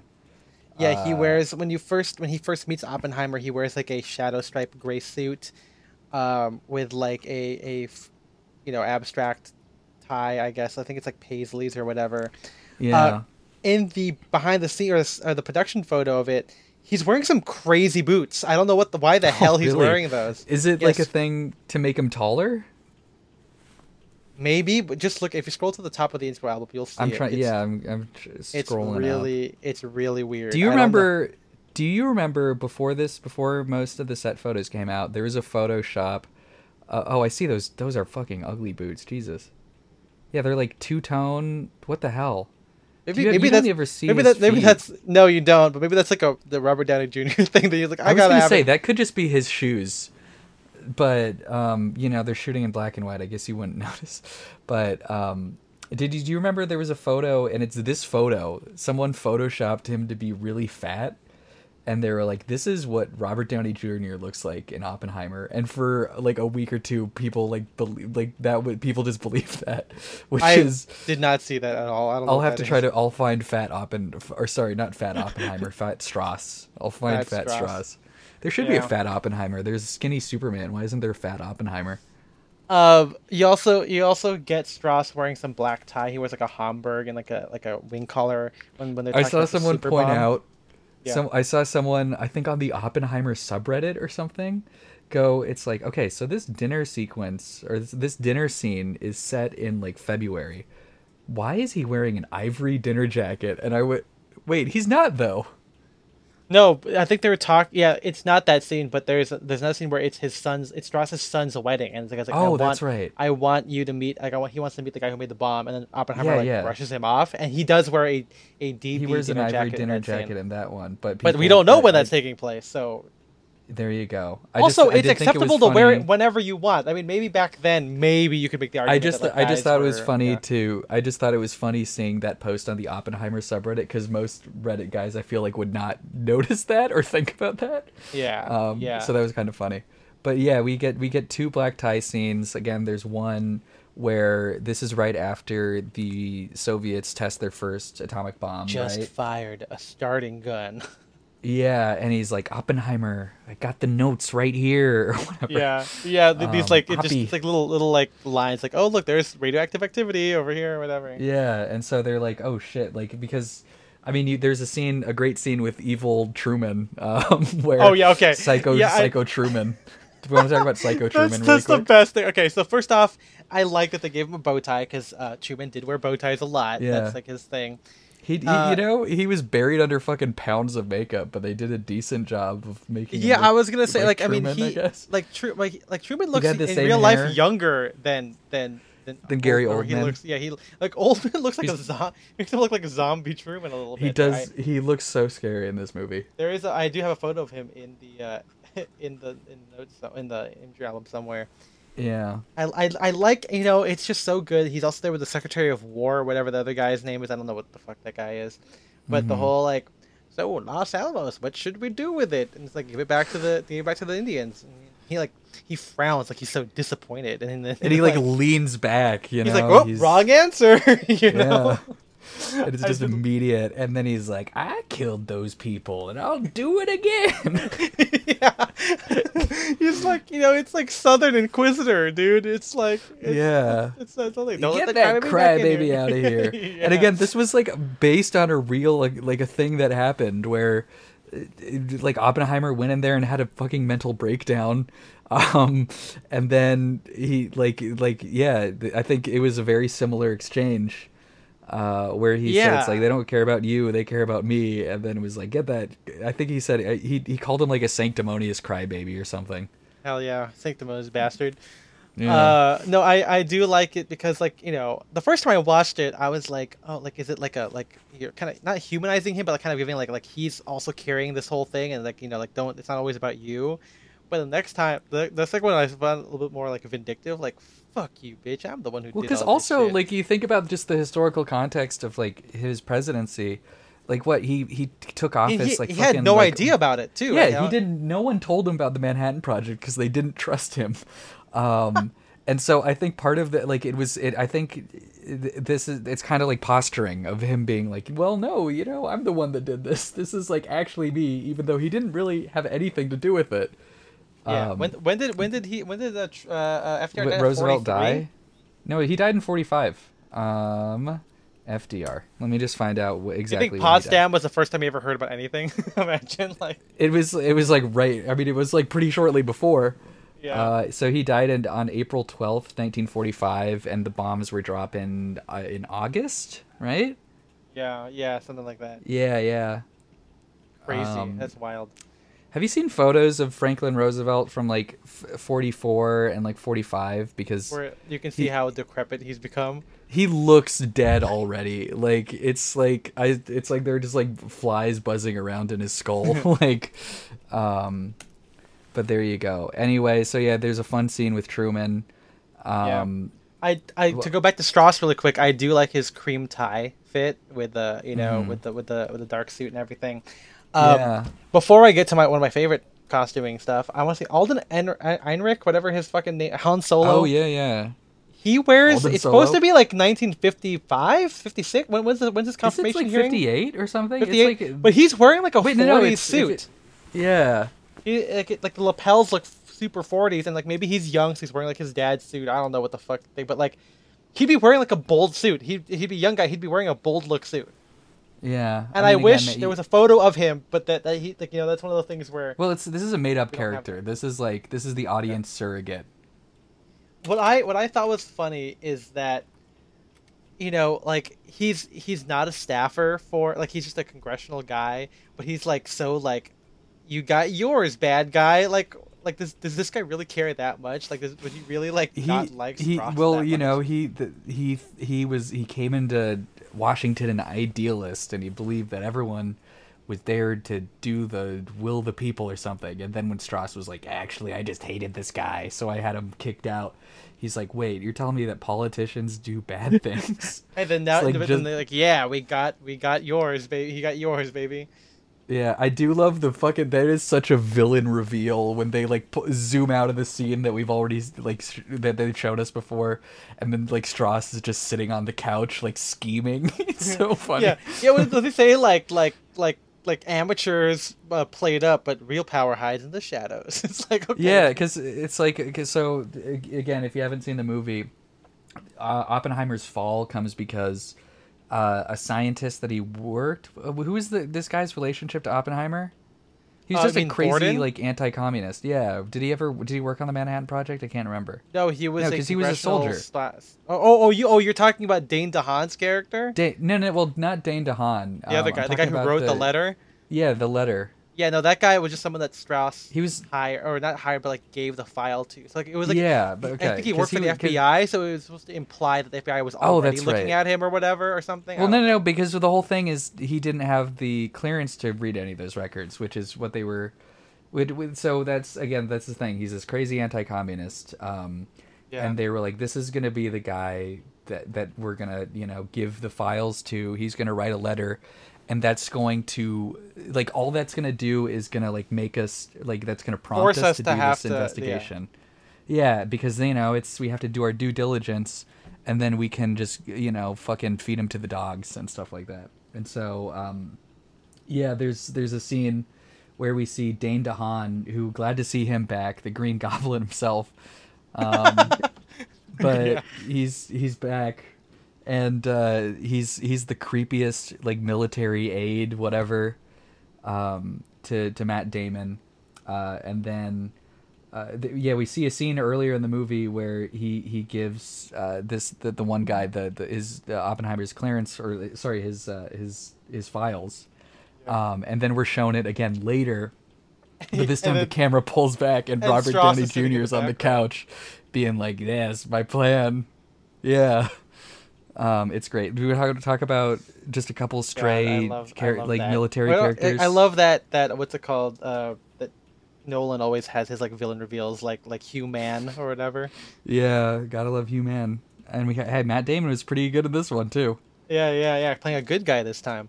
Yeah, the best guy ever, the U.S. military. But the best outfit is worn by none other than Albert Einstein, who gets to wear that fun like knit cap, like he's wearing it kind of like a beret, like it's not like a skull cap, it's just kind of like a little knit hat that he's wearing that with like a crew neck sweater and overcoat or whatever. I'm like, fuck yeah, dude, this guy rocks. He's like, you are going to destroy the world.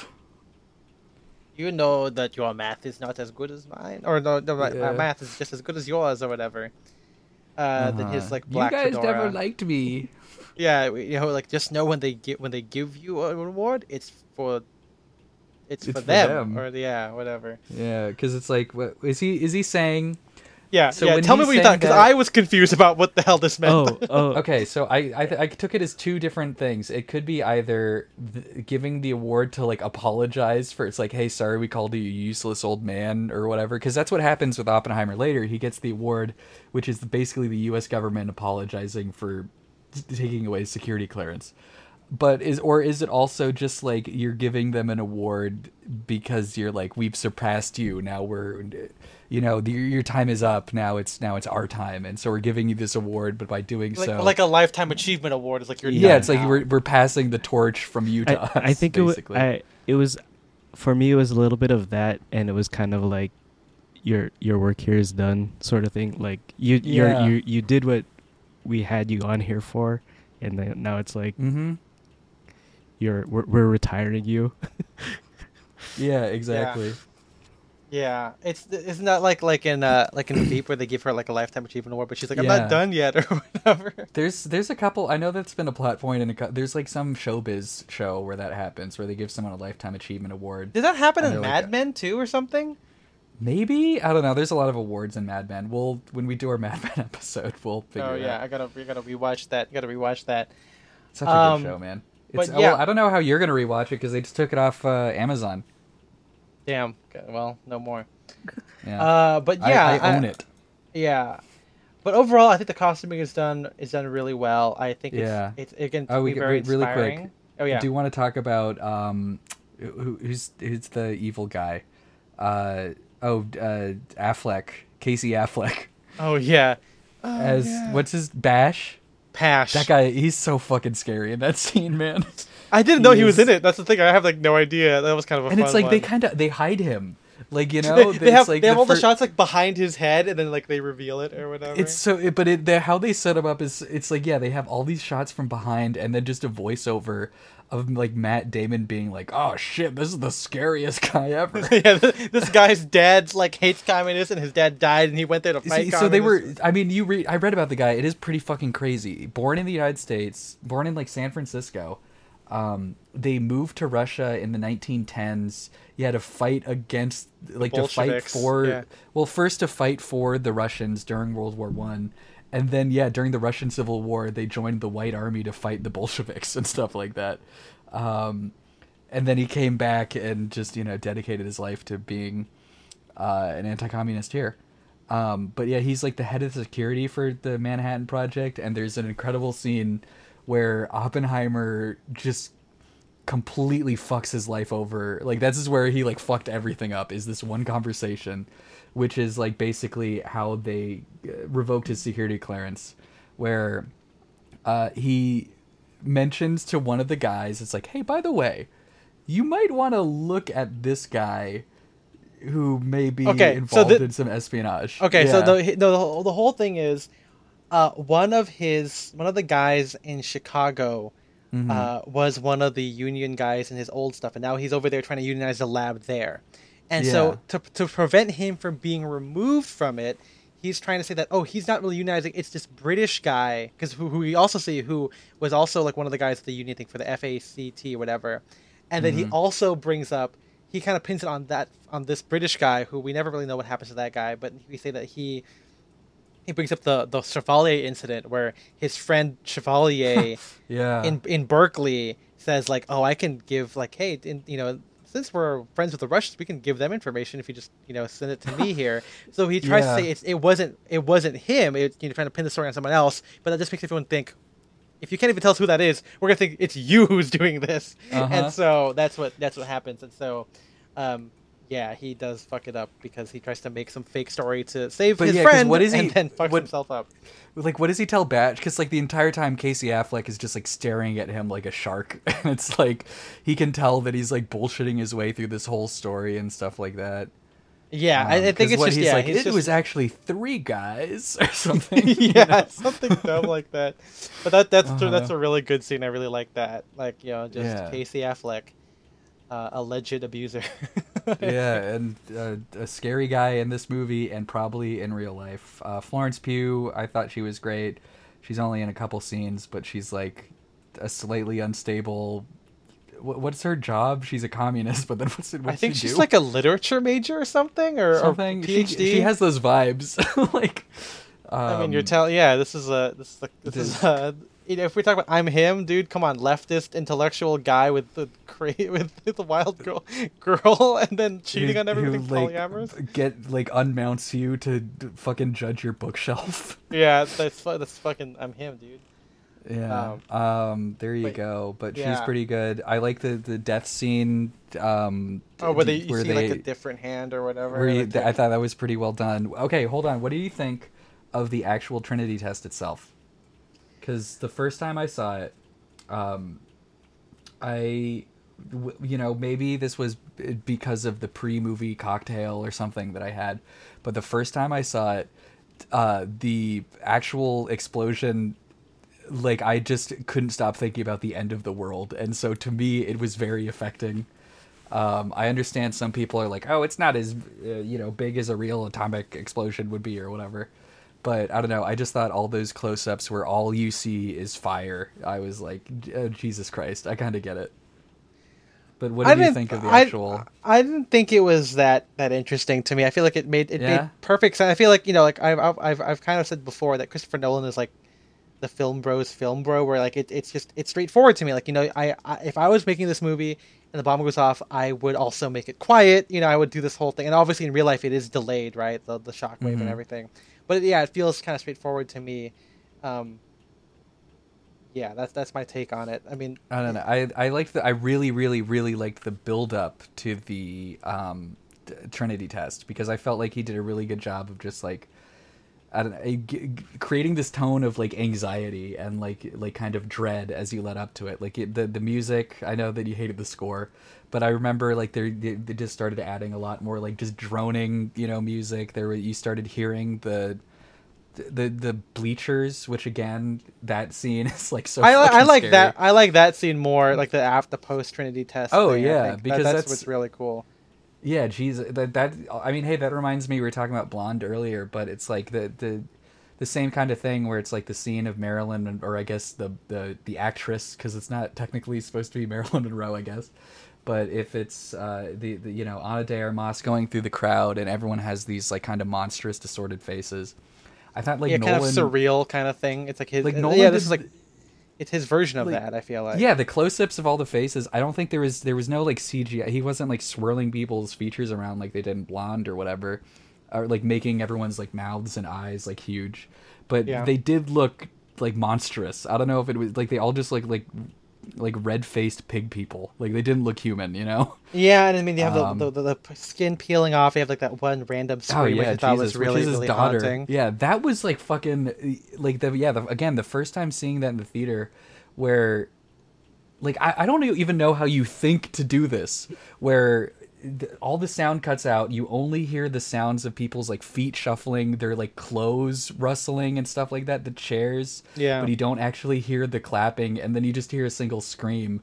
But just that use of sound design, I thought was like, that whole scene is so fucking good, like, Yeah, I like that a lot, and like I like that, like when he walks through, he steps on like a corpse, I guess, but like a whatever remains, you have that, you have like the shots of people like crying and laughing and celebrating and having sex and crying, and you get the guy throwing up, which I think is kind of fun. Like, is that guy throwing up because of this? Is this guy throwing up because like he's supposed to be like radiation poisoning? Like, you just don't really know. I saw some people saying that, but I think that's just like him. I think that's just supposed to be like Oppenheimer looking around and just being disgusted. Like, it's like he's seeing that guy throwing up. Like, you see people like passing around bottles and stuff like that. I think it's just like, he's not in a great headspace, and then he sees this guy that's like fucking partying after they just killed however many tens of thousands of people, and like throwing up and just like looking like pathetic. And then Oppenheimer just kind of looks at him with like disgust or whatever. I guess I read it more as like kind of like, I guess disgust, like kind of like fear, like this is how we're reacting to this kind of thing, Yeah, or it's like, is this who we are? Like, that's the kind of thing. But yeah. Oh, I really liked all the like visualizations of abstract physics concepts. I thought those were all really cool. Like, so you see those in his in the early scenes, which are like, it's he lived basically in the same period as like the birth of theoretical physics and stuff like that. So you kind of see that that science evolve along with him, I guess. And so there's a lot of scenes of him just like thinking about atoms and getting freaked the fuck out and stuff like that. That's so funny. Oh my god, these atoms are scary. Yeah, he's like, oh, the string theory, and he's just having anxiety attacks just thinking about like molecules. Thank God I'm not a STEM major, right? Yeah. I also like when he's like staring at the Picasso painting or whatever. He's just like, oh shit, man. Listen, like, I mean, okay, he's like an intellectual in real life or whatever. He's supposed to be and I think this movie, condemns Oppenheimer a lot. Yeah. But at the same time, like every scientist I read now, like they're all like, oh, who needs fucking philosophy? Who needs books? Give me science and math, baby. And it's like, I don't know. I wish there were more scientists that actually took an appreciation of art and philosophy and like, music. Like it seems like a lot of the scientists in this movie do. Yeah. You want to know, here's why I don't, here's the scene I don't like about the score. When Niels Bohr is like, it is not about the equations, but if you can hear the music, can you hear the music? He's like, yeah, I can hear the music. And then it plays, again, Film Bro 101. Oh, he's talking about music? Let's play some fucking fake-ass classical music, because that's what his head's supposed to be thinking of. Mm-hmm. I think that's like so on the nose. It's like the same thing as like, oh, there's a duck walking. Let's use like a bassoon to be like, let's use some quacking noise. Yeah, so it's a little bit like, and I know everyone loves it, but I'm like, it's just going back to the menswear like philosophy thing that I'm kind of like working on here, where it's like some of the best menswear is like it's not straightforward. There are subtle cues that you can do, and that's what makes a good film score. You know what I mean? Like Star Wars, like you have fanfares, but like it's not just trumpets. Like you have like the rebel fanfare is like these really big blocky chords. It's very triumphant, but the Imperial March uses trumpets too. It's a more the darker type of fanfare. Like so, there's a lot of ways you can play around with this, and I'm sure Ludwig Göransson is good. I think other stuff he's worked on is better. I think this kind of score works best for like a Tenet thing. I think with this one, it would have been cooler to have a more thematic idea of Oppenheimer, and I'm pretty sure that string line thing, because it also plays at the end of the movie, I feel like is kind of his theme, but it doesn't really do it. It's still, it could be for anybody. It doesn't feel like it's his thematic identity. It just feels, and there's a lot of scenes where like this music is just too loud. It's building up tension for like no reason. I think there's one scene where he's talking to Dane DeHaan's character, and he's like, he's getting his security clearance, and it's playing like these like Stravinsky-esque like dun dun dun, and I'm like, yeah. Like they're just talking, man. Like I feel like there's other ways to do this, and I think again Ludwig Göransson just kind of plays it on the nose. But again, that's what Nolan likes to do. Like he is the film bro. He likes to do these things to the highest degree possible in a best way. But it's still like, I'm surprised there wasn't like, if this movie was made like the '90s, you would have like Latin choir for something. You know what I'm saying? Like, do you know that there was a movie that it's called Trinity. Oh, that's right. That was made in the '90s. That is kind of this movie.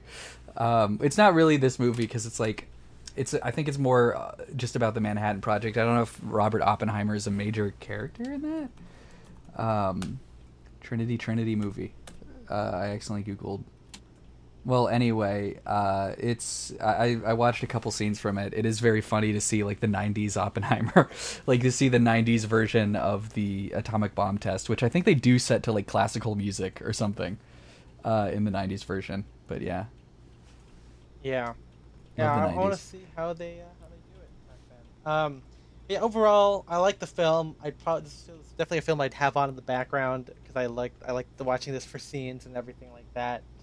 And again, we've talked a lot about the costuming. I think it's done well. Clearly, by the interviews, like they did a lot to make sure Oppenheimer has like an iconic look. He's the only one wearing a hat, for example. Mm-hmm. Here's a couple of pull quotes here. She says, the designer says, I've used suiting throughout my entire career.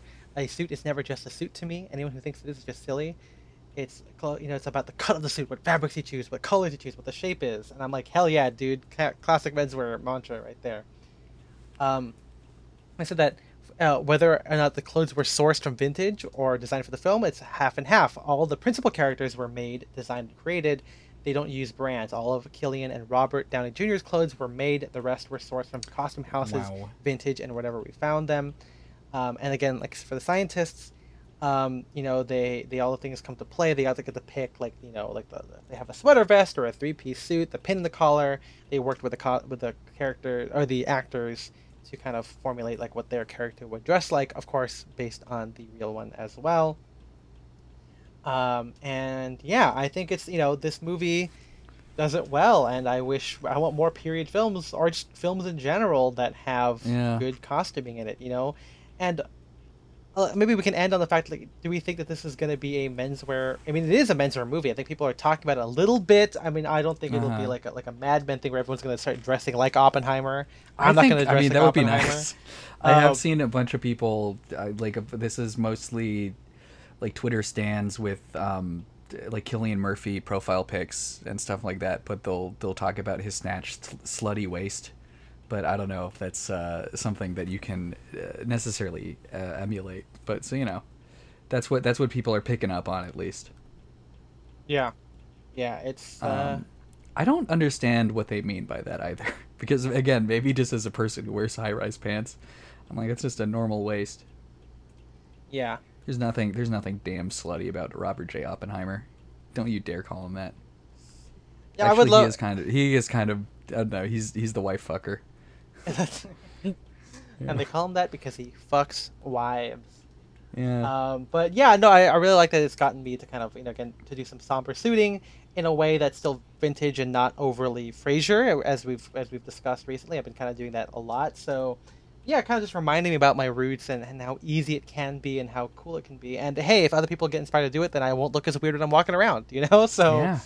I also am wearing suspenders a lot, even though you don't see Oppenheimer do it too much. He wears a belt for most of the scenes where he's not wearing a jacket, but some of the scientists get to wear some suspenders. And, I have those Darcy clothing ones that have like the cool red like deco stripe through it, which I really like, that make them feel a lot more vintage. So I've been doing that a lot. But yeah, only time will tell if this goes on.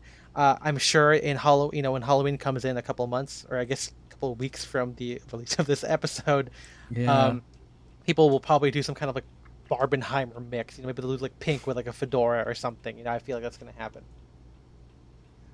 Did you wear anything for Oppie when you? Yeah. So I saw it twice, and my two outfits were both just kind of like just dressing like it was 1945. One outfit was just I had my jean. I did a denim tuxedo with my Type 1 jacket, which is the like wartime style where they cut down on fabric. So there's 4 buttons and no pocket flap.